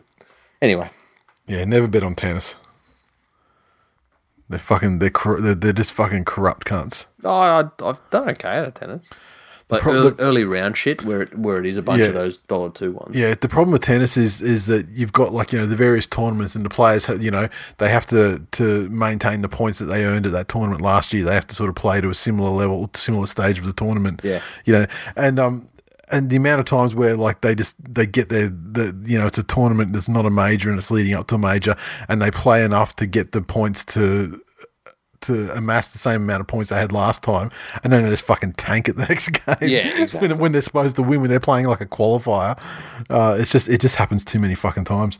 On Twitter, we had goddamn Gunton that don't boo the refs, boo your fucking shit cunt of a team, you fuckwit cunt Storm fans. And that one got him a 12-hour ban. Was that in regard, I assume, to the only really dubious thing I saw in that one was when they didn't bin Peachy for being offside at the quick tap. Yeah, they were feisty down there. They were booing everything because it was funny. The refs were giving it to them, and like Munster in particular, he was just getting told they were just fucking schoolgirl. They were just treat him like a school kid. Yep. And so it was great. It was great to see the Storm get, and their fans were going fucking mental because they don't understand that that's actually how the game's refereed. That's how the game's refereed when you're playing the Storm. Yeah. That's what the other teams are. That's all the time. That is what the other teams are contending with. And you spoiled motherfuckers. Mendoza. Cameron Smith's a cunt when he gets booed at his testimonial. Super Grover. So that chase on Addo Carr was spectacular. I was already up cheering the try, then cheered the chase. Also, their first and only try was of some awesome offload play. # proper rugby league. Yeah, fucking good on you. That chase at the end, it was very good to prevent that try. I mean, usually when Fox gets that much clear space, it's all she wrote. Yeah. Normie said, Sammy trying to get himself on the Titans keep list along with Arrow, Brimson and Fodawaika. And on that note, Fodawaika, I think he re-signed for 2 years today. So, what a brave cunt. Yeah. Mighty Manly Seagulls 18 defeat the Raiders 14 down at GIO Stadium in Canberra. A crowd of a tick over 20,000 in attendance. Manly's tries, 2 Ruben Garrick and Jakey Turbo. Garrick 2 conversions, 3 penalty goals, and the Raiders had a double to Jared Croker and 1 conversion and 2 penalties to Croker. For a while there, it was Garrick versus Croker head-to-head scoring. It's low-key turning into one of the better fucking rivalries. I mean, when you think about the last sort of 3 years, they've all been, extra time or super close or last minute wins. And not only that, but they've had that little bit of fucking spice, to them as well with the Dylan Walker shit cunnery, after he got the penalty goal, or the shit cunnery on him in that game and then him giving it back after he scored the penalty goal in extra time to win the game. And this one had it again. And ended out as you would have expected. 4 and 5, there was the obvious offside at the end. What are you going to do? Probably a good test for both teams heading into semi-finals. Yeah, I mean, for Manly to do it with 15 players for much of the game after losing Sully and Thompson and 2 fairly key players fairly early as well, and having to reshuffle once again. I mean, last week you get Jetski coming in for Ciro, who's having his career year, and this week Jetski's in same thing, replacing Ciro, but then Sully's out, so then Jetski's playing centres on the edge where fucking Whiten is trying to run a mark out on having his career year. He's very quickly becoming, I almost want to say, Canberra's Tyrone Peachy, in that from outside everyone looks at it and they're like, oh fucking yeah, you know what, I'd take him, this.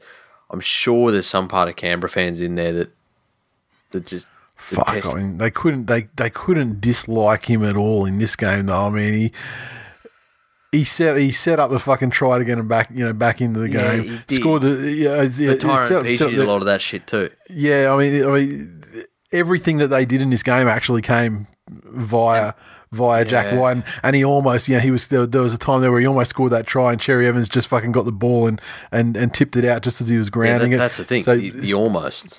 Yeah, I mean, there's nothing you can do about it. I mean, he's in the air going to ground the ball. I mean, it was just great work from Cherry Evans after getting beaten earlier on in the same play. Explosions and penalties and sin binnings and I don't think the explosions and I don't think he's really. I don't think that's really. I mean, do you think that's still happening? Like like 2 years ago, and maybe even last year. I don't know. I mean, I don't think that's really happening not as much. Many penalties this year, but it's more just getting himself in the fucking bin. Yeah, he's anyway. Yeah, he's definitely. This is his career year, and the move to 5'8" was accidental or not, masterstroke from Ricky Stewart. I hate the way that fucking Manly play, like 45 minutes of every game, where it just feels like all they do is just give away penalties, and then so the other team's kind of starting from like halfway, and then at the end of the set, there's they're in range to at least put one or two tackles on against the at the line, and it just seems it's such a stressful fucking way to support a rugby league side to have to go through that for over half the games, but fuck, they got some determination, and when they're working it out from their own line. Fuck, they're good at turning useless sets of, barely getting to the 20 to turning them into, 40-20s or getting up to halfway because they, can get it out wide and snatch some yardage, or they get like a good run from like Fanua Blake or something like that. I mean, they're so good at turning shit sets into, surprisingly okay ones, for field position. Yeah. And then once they start getting that roll, then they start, getting the ball in the 20 from the kick and then rolling down to the point where they're almost attacking at the end of the set because they're just rolling on so hard, with Tapau and Fanua Blake. Fucking Paseka's finally starting to act like a first grade player. Now finally, and giving us like a reasonable option. I mean, I always worry when Fanua Blake and Tapau have to go off, but when you get and like because Morgan Boyle, I still don't rate him, although he fucking I wouldn't say he turned the game, but that was absolute top shelf fucking shit cuntery, like just gamesmanship.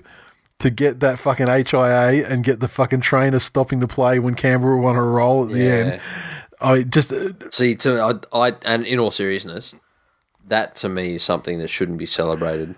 Oh, I think absolutely should be celebrated, but at the same time, absolutely shouldn't be tolerated by the referees, and that's the problem. I mean, this was the match of the round. And even, despite the number of penalties, it was still the match of the round. But Ashley Klein and, also, by extension, cunts like Henry Perenara, they shouldn't be given these fucking games. Yeah, exactly. Because they are not up to it. To refereeing these kinds of games. I mean, fancy blowing, like, was it fucking 26 penalties or something in the game? Yeah. And I feel like most of those were probably in the first half, but just unfucking believable, just the amount, and some of the most pedantic and stupid, penalties. I mean, they sort of made an undertaking, I think, heard from the commentators to, try and put it away a little bit more in the second half, but they didn't quite get there. I mean, there's still fucking penalties in the second half too. Just super happy with the determination, despite the injuries, for Manly to get the job done, and once again, just the scramble and the goal line defence against a team that can put some fucking points on. Defense? What's that 10-metre defence? Well, they should have been on the goal line, but they're on the goal line. What are you talking about? Oh, okay. No. Oh, do you want to draw some lines on a picture for me? No. It sounds like you want to get out fucking MS Paint and start drawing some lines. I mean, that's the dumbest fucking argument I've ever seen in my life from these stupid Canberra cunts, and that's one of the things I think is also enhancing the rivalry for me, because I never had any bad blood towards Canberra fans. Yeah, Annesley came out and said that it should have been offside. Yeah, he's full of fucking shit though. I mean, watch the fucking video Like, actually watch it, and it's fucking obvious. The ball fucking clears the foot of the guy. Cherry Evans is two away from where the ball was played. He runs up, stops on his heels, and starts to slide side to side. Jet Ski is in line with him after he started to go back. So, I mean, as if a guy can't sprint off the line and actually get up in line. You don't need to convince me. I'm not saying it. I've heard other people say it. Yeah. This is just what's being said. Yeah. You don't need and look, and, you know, they still, all the things like, the fish rots from the head and things like that. And that's how it is with Canberra fans because they had, for a period of time, a long period of time, the biggest fucking sook fucking coach racking up the 10Ks, fucking, the 17 guys are in there fucking, with their little fucking bleeding buttholes getting Texas and fucking. That's it. You don't need to sell it to me. They're getting all that. I don't have a dog in this fight. They've had that from their coach for several years. And, I think fan bases do take their cues from the club or from the coach of how to take the losses. And Canberra fans, and I don't know if it's against Manly or if it's just in general, they take losses extremely fucking badly in cases like this. And surprisingly, full credit, because I'm all about giving the credit where it's due. Fucking Ricky I actually watched I watched his press conference with the anticipation of delicious tears to sustain me and refuel my electrolytes that were sorely depleted after the masturbation I indulged in after the win. And he gave one of the most gracious, fucking credit-giving, non-referee bashing fucking press conferences I've ever seen in my life. Not from Ricky Stewart, but from coaches in general. Yeah. It was amazing. Yeah. And so I give full credit to Ricky. I give partial credit to his team, and I give zero credit to Canberra's fans. You can suck the dick up till you hiccup, and in the back of the pickup, because you deserve it for your fucking whinging shit cunt ref's fault ways, and the coincidence and just the way the stars aligned, the banner image for the Twill Facebook group is a picture of fucking Bateman holding a ref's fault scarf. Maybe that's what set him off. I don't know. The real TK 16. Leilua is a dirty cunt. His legs are the size of the try scorer's abdomen. Why is he the way he is? Yeah. It's just he's like this 2 steps forward, fucking 3 steps back character where he finally gets his He turned himself into a bit of a cult hero. He was kind of like he was a brain dead cunt on the field and off the field. Then he slowly got better on the field and was brain dead off the field. And then Canberra, by and large, absolute fucking hockey stick trajectory of on the field level. And the shit cunnery stuff kind of got not rubbed out completely, but I mean it was far less. He was more larrikin than villain. Yeah. But this game he had 2 incidents. I can't remember the other thing he did. It was some other fucking cuntery. Yeah. But I mean, dumping knees into a dude after he scores a try, like obviously too. I mean, try and fucking, try and hide it a bit. Like, just get behind the guy and just go, duh. Or like pretend to fall over or like. Yeah, like windmill your arms like you've lost balance. Yeah. That's, I mean, there's. You can get away with being a cunt with just a touch of gamesmanship and acting. But when he's just like, I'm just going to drop the knees. MJ Eagle 23, I've come down a little after that great win. Again, super win and big shout out to Trenton Barrett, great coaching performance. Timmy on Facebook says, fuck the Eagles and that pencil neck of a captain and their fuckwit trainer stopping play because Manly were under the pump. Aldi the Rock. Well done, Manly. Thoroughly deserved win.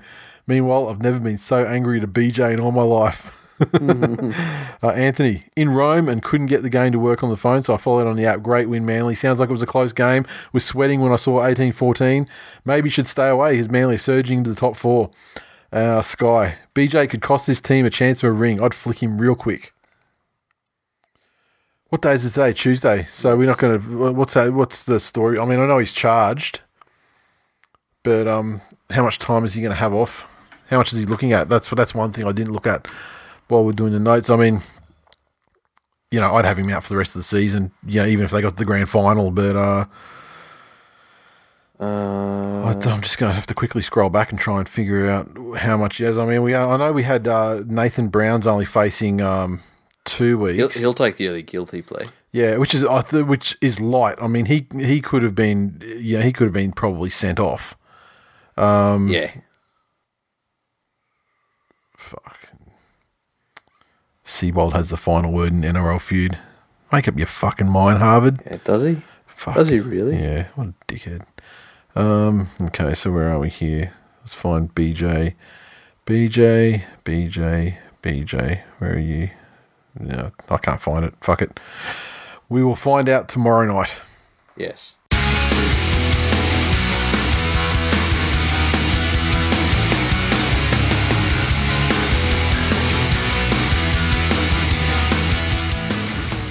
Okay, previews coming up for round, what are we up to? 24. 24. Cowboys take on the Bulldogs on Thursday night at 1300 Teeth. Another relevant game for the NRL Chaos blanket finish that we were all hoping to see. Harder to pick than it was a week ago too, because the Cowboys really did surprise me with the way they held it together for 80 minutes. Yep.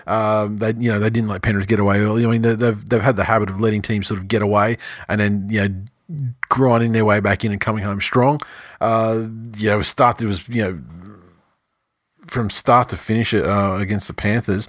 Doggies, fuck it, I am tipping completely from the perspective of NRL Chaos must happen. Yeah, I'm so Dogs. Keep it going, Doggies.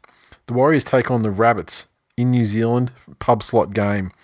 Okay, so Parsi and Nicarima into the side, Harris DeVita drop into the interchange, and Liggy Sow comes in to replace Blake Ashford on the bench, which is obviously a fucking massively positive move. Sam Burgess returns for the Rabbits, Alex Johnson returns for the Rabbits, and Kyle Turner. Yeah, you can't go past Souths here. Fucking Souths, yep. I think so. And I mean, you'd expect so too at this stage of the season. And, hopefully a bit of that good form that they've showed against the Broncos comes through. Broncos versus the Eels. Friday night game, usual slot, Suncorp Stadium. No changes to the Broncos lineup from last week. The Eels have Ferguson back to the wing. Takarangi goes to the bench. Nathan Brown is suspended, obviously, and Nikore replaces him, and Terapo replaces Tepai Mauaroa. So, I'm not sure that the Eels can stand up to that young Broncos forward pack. That's been their problem all year. Yep. And it's going to take a massive fucking effort for guys like Manu Mo and Daniel Alvaro to get over the top. I don't see the Eels with enough points in them.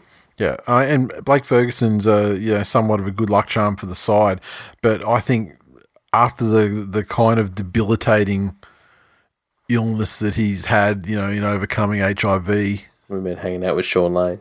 Yeah, I feel. Did they ever say what that infection was? I must admit, from when like a leg infection. What they're saying, it makes it sound like it was like some kind of fucking. Like Mercer, like golden staph. Yeah, I was going to say, if it was... one of those, super antibiotic resistant staph infection sorts, where you just got to just be on an antibiotic drip and hope it eventually fucking takes. Otherwise, I nearly became a fucking nihilist. The other day I listened to a podcast with a doctor about it who was basically saying that we fucked ourselves. And it's all these... humanity has fucked themselves. Yeah, like when a doctor gives you antibiotics and he goes, take these for 2 weeks and you feel better after 3 days and you stop taking them. Yeah. All you're doing then is giving all of the leftover ones you didn't kill a chance to mutate and become resistant to that antibiotic. So... Yes. So, that was Blake Ferguson. And shame he didn't get fucking flesh-eating one, but... Yep. Fuck. I mean, this is must win for the Eels. I mean, sure, the top 5 have a buffer on the rest of the top 8, but if they have any aspirations, because they play Manly next week, so if they could jag this win and then jag the win the week after, it gives them a chance of top 4. If South shit the bed.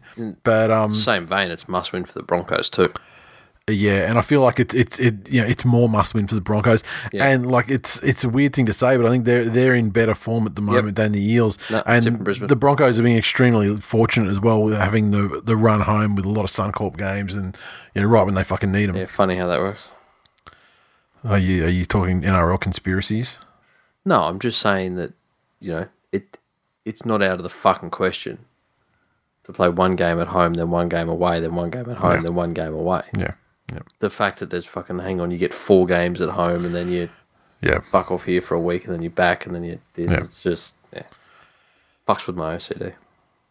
Knights versus the Titans.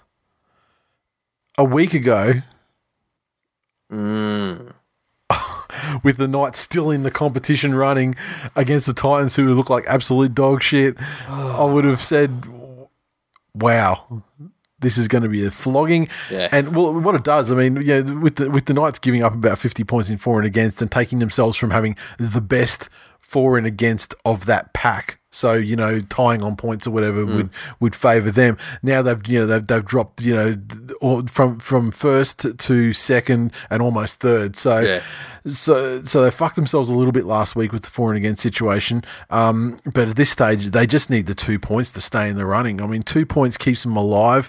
And with a lot of the teams in the running at the end of the season sort of playing each other. I mean, we've got a super relevant last round with about, I think there'll be about 3 games that are super relevant to the result, where teams are playing other teams in the same boat and have full control over their destiny. Taking everything down a peg, I still think Newcastle have much better cattle on paper than the Titans do. Well, look, if Brown was a problem, I don't think Brown was the problem, but if the players had a problem with Brown, that's it. Then this week is their opportunity to demonstrate why it was a good thing that he's gone. That's it. And they've managed to get rid of him a couple of weeks earlier than expected. It could be the move that salvages the season. Mm-hmm. Yeah, or at least gives them a chance to finish with a couple of wins and give themselves a chance to be in the finals. So in that respect, I think I'll tip the Knights without a tremendous amount of confidence. But the things that really tip it over for me is that it's in Newcastle and it's an old boys' day. And remember when they were wooden spooners? Even the old boys' day, that was a day they'd lift. And I think if they get a couple of those old boys into the sheds before the game and tell these entitled cunts to fucking pull their heads out of their asses and play for the fucking jersey that they're wearing. Yeah. And that'll probably make them fucking say, fuck you can't tell me, you're not my dad, you can't tell me what to do, fucking, you can't tell me what to do, Butterfield. Fucking hell. Fuck you, Tony Butterfield. Like, fucking one of your players is the son of the CEO of your major sponsor. Yeah. Fuck's sake. Yeah. Now, you think he would have put some rockets up him? Like, you're fucking embarrassing the brand here, son. You're fucking killing your family, mate. Yeah. Mighty Manly Seagulls take on the Melbourne Storm at Brookie Saturday afternoon game. Manly side, Thompson is out. They've named Sully, so that's strange. He's less injured than they thought, or whatever. But Sirinen will come in, he'll come straight in for Joel Thompson. Jetski will stay there, obviously, and in the extended bench, you have Brad Parker in the 20, so he must be at the point where he's pretty much ready to come back into the side if required. Mm-hmm. But then you've got Tavita Funa in 19 as well, who's a fucking gun centre in waiting. And so I don't know what they'll do. I mean, the options would be Brendan Elliott's named in the 3. If Parker was to come back, he'd come back into the spot where Elliott is. And do they just consider Elliott to be a jack of all trades and just throw him over the other side where Sully should be? Or do they put in Funa, who might be more, a natural right centre? I don't know. But either way, the Storm. Will Chambers comes back into the side. Curtis Scott out. Kamakamika's out of the side this week. And Brodie Croft is listed in the 21. Interesting the Storm are such firm favourites in this one. Yeah, considering they only beat them 3 weeks ago, or however long ago it was. And the Storm didn't play out of their skin on the weekend. The Storm haven't been amazing since then either. I mean, they had the loss to Canberra where they were leading 18-0 Then they struggled mightily to get out of the blocks against the Titans. It's probably extremely unfamiliar territory for them. This time of year, the Storm have normally, they might not be. They're pretty much on the upward trajectory. That's it. The problem is this season they've had their upward trajectory has been from the start of the season through Origin and everything all the way, and now they're taking the dip. And they've had their changes in the halves and positional, and they've had their games where they've rested players, but they've kept the winning going through, and they had So, look. I mean, they're on top of the table and they're playing to ice the minor premiership. So they should certainly be the favourites. But I mean, they're not going to win this fucking game. They are bitches. I mean, fucking holding their pockets, and while they're tripping over the fucking divots, getting their cunt ankles broken on Brookie's fucking wonderful surface. I'm going to translate that. It means that if Manly can stall the game with unsportsmanlike tactics like faking injury, they can disrupt Melbourne and they'll win. Well, we didn't have to do it last time to beat them, so and we'll it'll be a wonderful confidence booster going to the finals to have beaten the Storm twice in the season. The Roosters take on the Panthers at the SCG. Well, isn't that convenient? A game where they're going to run up a cricket score at a cricket ground. Latrell's back in the side. Cordner's named as a reserve, so he's not quite back yet. Panthers, where we got Leota starts at prop, Fisher Harris shifts to lock, Isaiah Yeo out. What happened to Isaiah Yeo? Luai on the bench. I don't know, he's probably fucking concussed himself walking down the stairs. Yeah. Just that level of vibration on his brain. He did that thing where you jump down the last two steps, all of a sudden couldn't remember where he parked his car. Roosters. But based on just this is much win. This is must win for you. Yeah, you know what? Last week was as well. So was the week before. And based on the level of absolute fucking apathy, I can't see them putting up any sort of defence. I'm tipping the Panthers because I wish for good things to happen to you, stepdad. I want you to be happy. I want you to be in the finals. Yeah, no, me too. But, that's why I don't. You need to find your fire again. I need you to believe in your own. It's why I don't put on Tinder that I've got a fucking 10-inch dick. Because I know what it feels like to be bitterly disappointed. Sharks versus the Raiders reclaim Australia Stadium. Leilua out suspended, obviously. A luxury to bring Simonson onto the wing. Kotrick goes into centre. Where are we for the Sharkies? Fecky's out, replaced by the good Sione Katoa. Bakuya replaces Jack Williams. Is that the good Sione Katoa was not even a regular first grader. That's right. Oh, fuck. And that says it all. Yeah, fuck my life. Look, the Sharks' wins have been against some pretty soft fucking opposition, so I think the Raiders will come out and get the job done here. This is Paul Gallen's final home game of his career. Do the boys lift for Gal? No. Just like the Tigers will be ninth, Gallen's a fucking loser. Yep. Well, I mean, he'll end his career the way the fans remember it, with L after L. Once again, though, this is another must-win game for the Sharks, and I'll be interested to see how the Raiders come. I mean, because they had like that loss where they stepped up the level to play the Roosters and didn't quite make it there, but they backed up amazingly well by beating the Storm the week after. Now they've had another disappointing loss against a far superior outfit, so I wonder how they're going to treat these guys.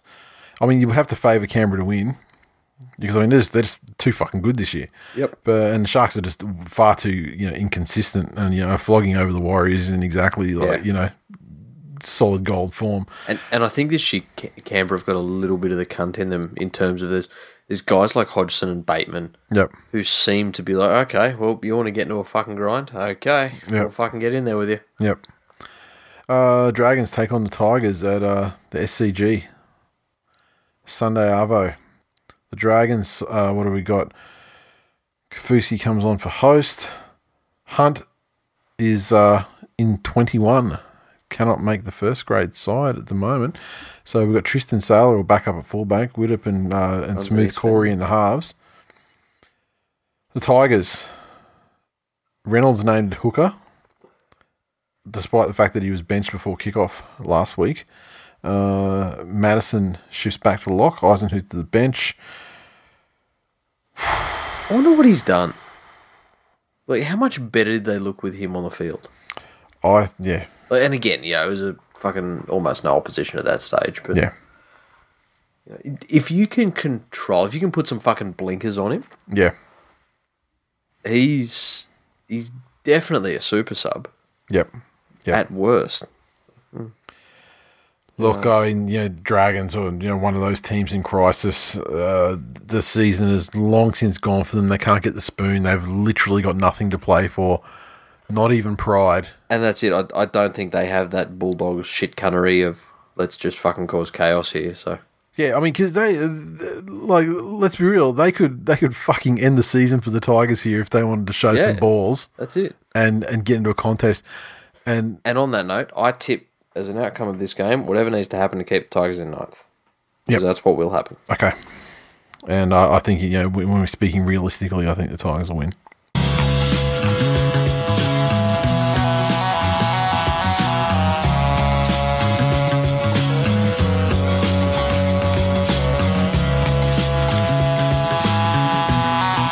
Right. Let's move on to the mailbag. Giannis _ Mateus. For a bloke who hates Hillsong, fuck, there was a lot of sermons regarding last week's episode. # Jesus also loves furries. You fucking kidding me? Jesus Christ. Learn how to fucking decide which petrol to put in your car. And then come at me about having little fucking ranties about shit that pisses me off. We got at 8888's account. Stepdad's furry rabies is affecting his mood. Talking about Melbourne's for 20 minutes. Sad. Trotters, no receptacle makes stepdad ranty, and I'm not sure which stepdad I like more, story time or rant time. I didn't feel like you were that over top, but you must have been.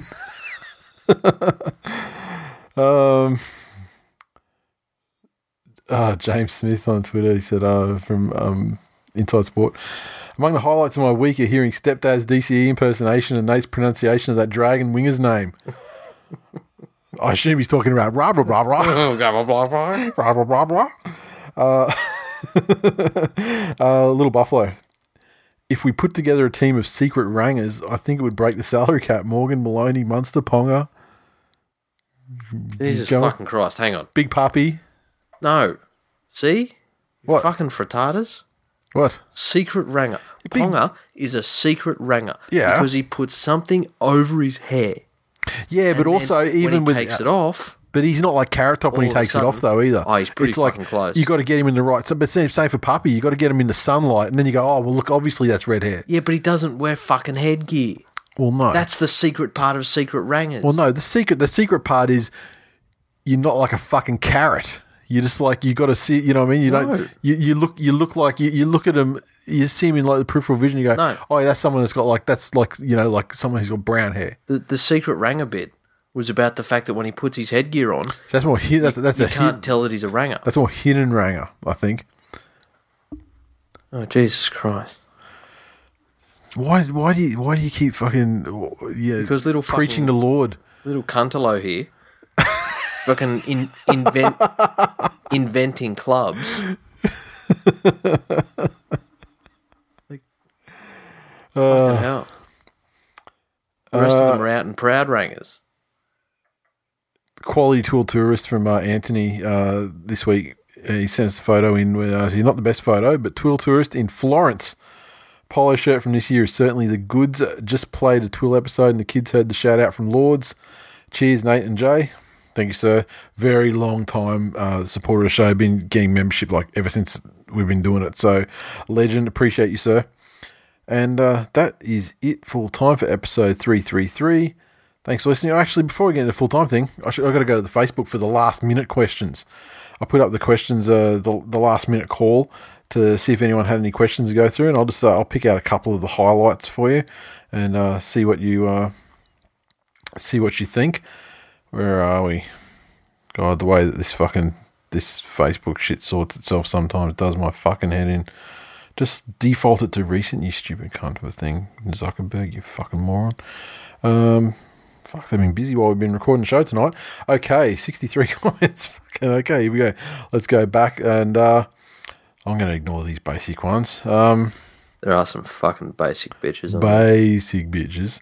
Oh my God, I'm just Jack, as a Newcastle fan, is it easier to shove Mars bars or strawberry thick shakes up my receptacle? Thanks in advance.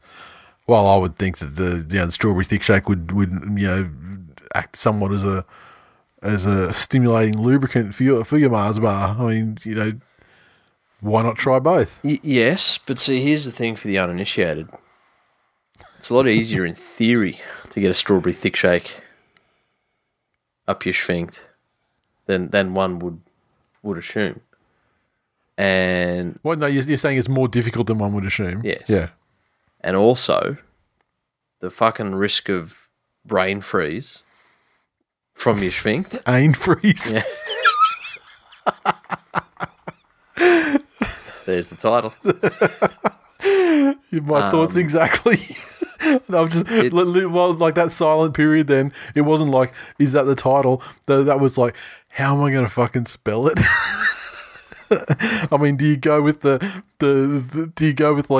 phonetic like AIN so you get the ain, or do you just go AN, just take the ain for anus? That's what I was immediately thinking. How am I going to fucking? Well, it's AIN, obviously. Yeah, it has to be. Yeah. 2 words. Plus, the way to get the strawberry thick shake up there effectively is with the McDonald's straw. That's not effective at all. Oh, how else are you doing it? I think you would have to go with, because just given the thickness, you'd have to go with something larger, wouldn't you? Like a funnel you'd use to change the oil in your car. Yeah, but then that's talking about getting other lube to insert the thing to get the thing up there. I swear, there's a will, there's a way, isn't it? Fucking spit on it. I don't know. I was expecting more from you. I was expecting some fucking Anthony Bourdain. Oh, here's a fucking icing piping bag that I had from my fucking. Well, you could use like a fucking sushi days. Yeah, you could use like you could use like an injector, like you'd use for like a basting, like the same way lesbians have babies. Pull out the fucking load up the baster. Which that's actually a common thing that some lesbians do when they've told their partner that they do want kids and they don't, is they replace the semen with a strawberry thick shake. And if they ask any questions, they tell them that the seeds are just, that's what sperm look like. And because they're lesbians, they don't know because they've never seen jizz.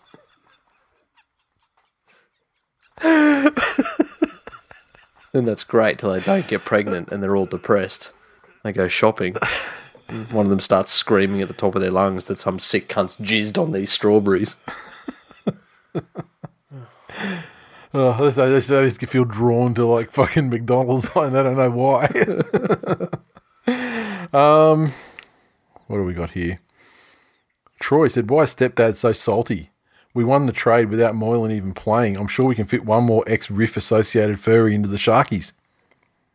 Okay. Meaning yourself, I think. No. Not going to happen? I think he's just saying they've taken...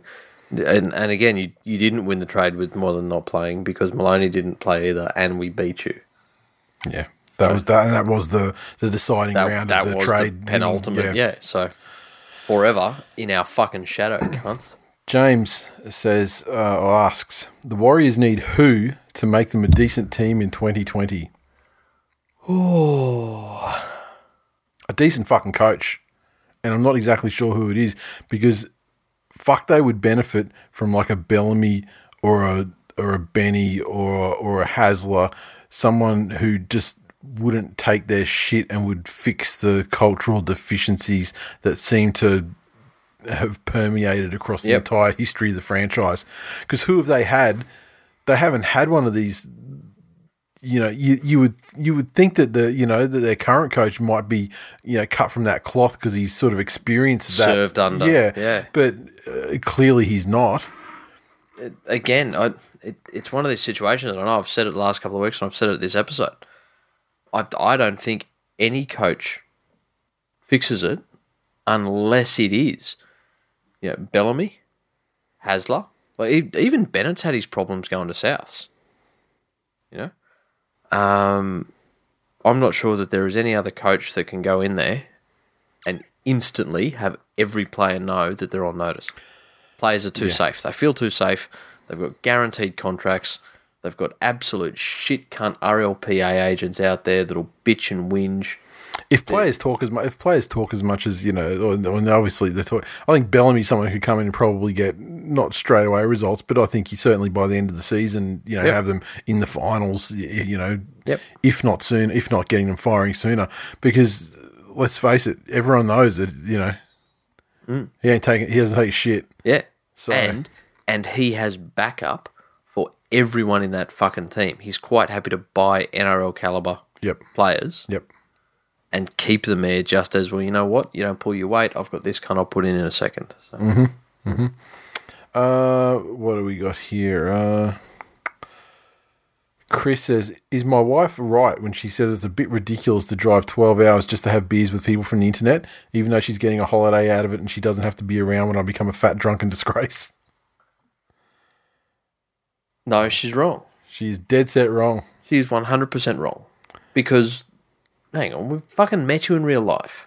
Yeah, he's already done that, and not only that, he came out on the Friday night, and then turned around and come out on the Saturday as well because, when he wasn't planning to, because he had so much fun on the Friday. Yeah, so he's already. I mean, this is just a larger scale version of that. Exactly, and it's still the same 2 nights. Yeah, and she gets a holiday to Sydney. Jeez, buy her a fucking fireman calendar and some D batteries.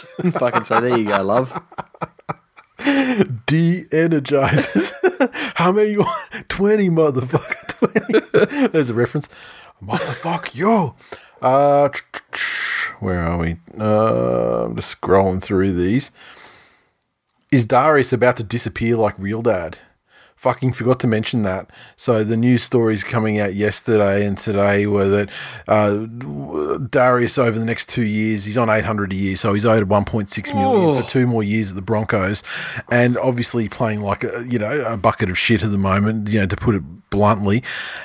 And word is that the Broncos are trying to say, look, think about your legacy and perhaps pull the pin and not collect this $1.6 million over the next 2 years, and to which I like, as much as I want to take the piss out of Darius because he's a Broncos player, and I get massive enjoyment when their fan base and team suffer. Motherfucker, take that 1.6. Fuck them. They sign that shit. You sign fucking players over the age of 30 to long-term deals, and you fucking run the risk of this thing happening. Yeah. And if you have to serve it out playing for fucking Redcliffe or East or fucking Ipswich or wherever the fuck you need to be, then do it. 1.6 million to play Q Cup. You make him pay every fucking cent, man, because let's face it, your legacy ain't going to pay the bills. That's it. I mean, you think of what you can buy with $1.6 million. No, fuck that. You know what legacy gets you? Legacy gets you a fucking pint down the pub when someone recognised you. Don't get you $1.6 million. Do you know what current interest is on $1.6 million at 3%? It's 32 grand. Mm-hmm. That if you bank that $1.6 million at 3% a year, that makes 32 grand. Yep. You know? Yep. So you can't afford to not take that money, Darius. Yeah, exactly. Get in on it. Exactly. And it's just, I just find it ridiculous. I mean, if you're a Broncos fan, you can be super disappointed with the way he's played and want him out of there. And I totally get that standpoint. Yeah, but for anybody else who's a rational thinking human being, if you're against him staying on and collecting that fucking money to which he's entitled, fucking get that money. Don't be angry at fucking Darius. I remember the glory days when the Broncos picked stars that everyone thought was past their prime and reinvigorated their careers. That's right. Look at one B. Marshall. Exactly. You know? Exactly. Maybe it's this fucking prissy, soft-skinned cunt Seabold you got at the helm that should be to blame. Yep. Ben said, wait, last minute. With Gallen retiring, who will become the biggest villain for the next decade? Gal's not so much a villain anymore. Like, he's squarely got on the fucking pity comedy track. Yeah, and he stopped racially abusing people and fucking ripping wounds open years ago. The Burgeye are dead set cunts. Yeah, but I mean their time is coming to a close as well, so I don't think they're going to be around that much longer. Lodge is turning into a bigger shit cunt every game. Tavita Pangai fucking Junior. Yeah. He's got a lot of cunt in him. He fucking does. Far more than... Oh, he's actually got... I mean, I don't think he's been to New York, but like if he had... Yeah. I shudder to think at what he would do to the German tourists there. Yeah, tough. It's hard. I mean, I'm trying to think who at the moment is like a legit... Again, the whole villain things. I just think they get rubbed out. I think they get rubbed out of the game now.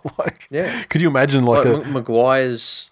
Again, Maguire? Well, yeah, no. I think Maguire current now. I think he might be the guy. He's got the crown. Now you mention it, he's the guy now. Yeah, he's got the crown. So I guess he is until he is for the. I mean, he's not that old, is he? No, he's still got a good couple of years left in him. So I think it's going to be Maguire. Yeah, people look at Gallen now, and it is legit. Fucking, you feel bad for him. Yeah. Like it's just sadness, and the poor cunt thinks he's relevant. So yeah. And the final one, I fucking lost it. It was Mezzi asking about the hats. Yeah, no, we will get them this year. We'll be able to turn around fairly quick, and we got at least 7 or 8 weeks left in the season in terms of the broadcast of this show with a couple of rounds of action and final series and everything. Not have a fucking weird shaped dumb cunt head that you need to cover up. You ever thought of that? Try that. Fucking get off our back. No, I can't get behind it. You can't abuse your customer base. We don't already left with all these fucking ads. I think you'll find I just did. Fucking that is it. Oh. See you motherfuckers next week, and we're getting close to we're inside of the finals, and when you're inside of the finals, that means you're inside of the grand final day, and the piss up that will eventuate. I cannot wait. And I'm sure the details will be locked in and confirmed more, over the coming weeks. But if you've done it the last couple of years since we've stationed ourselves at the Edinburgh Castle there in the CBD in Sydney, and it will be same place, same time, and it'll be a good time. I better book that. Yeah, coming up to that time. Yep. Wouldn't it be fucking terrible if someone was just like, they're like, fucking we're doing all right this grand final thing. Let's actually put it out there. Yeah. But yeah, that's it for this week, and we will see you next time. Later.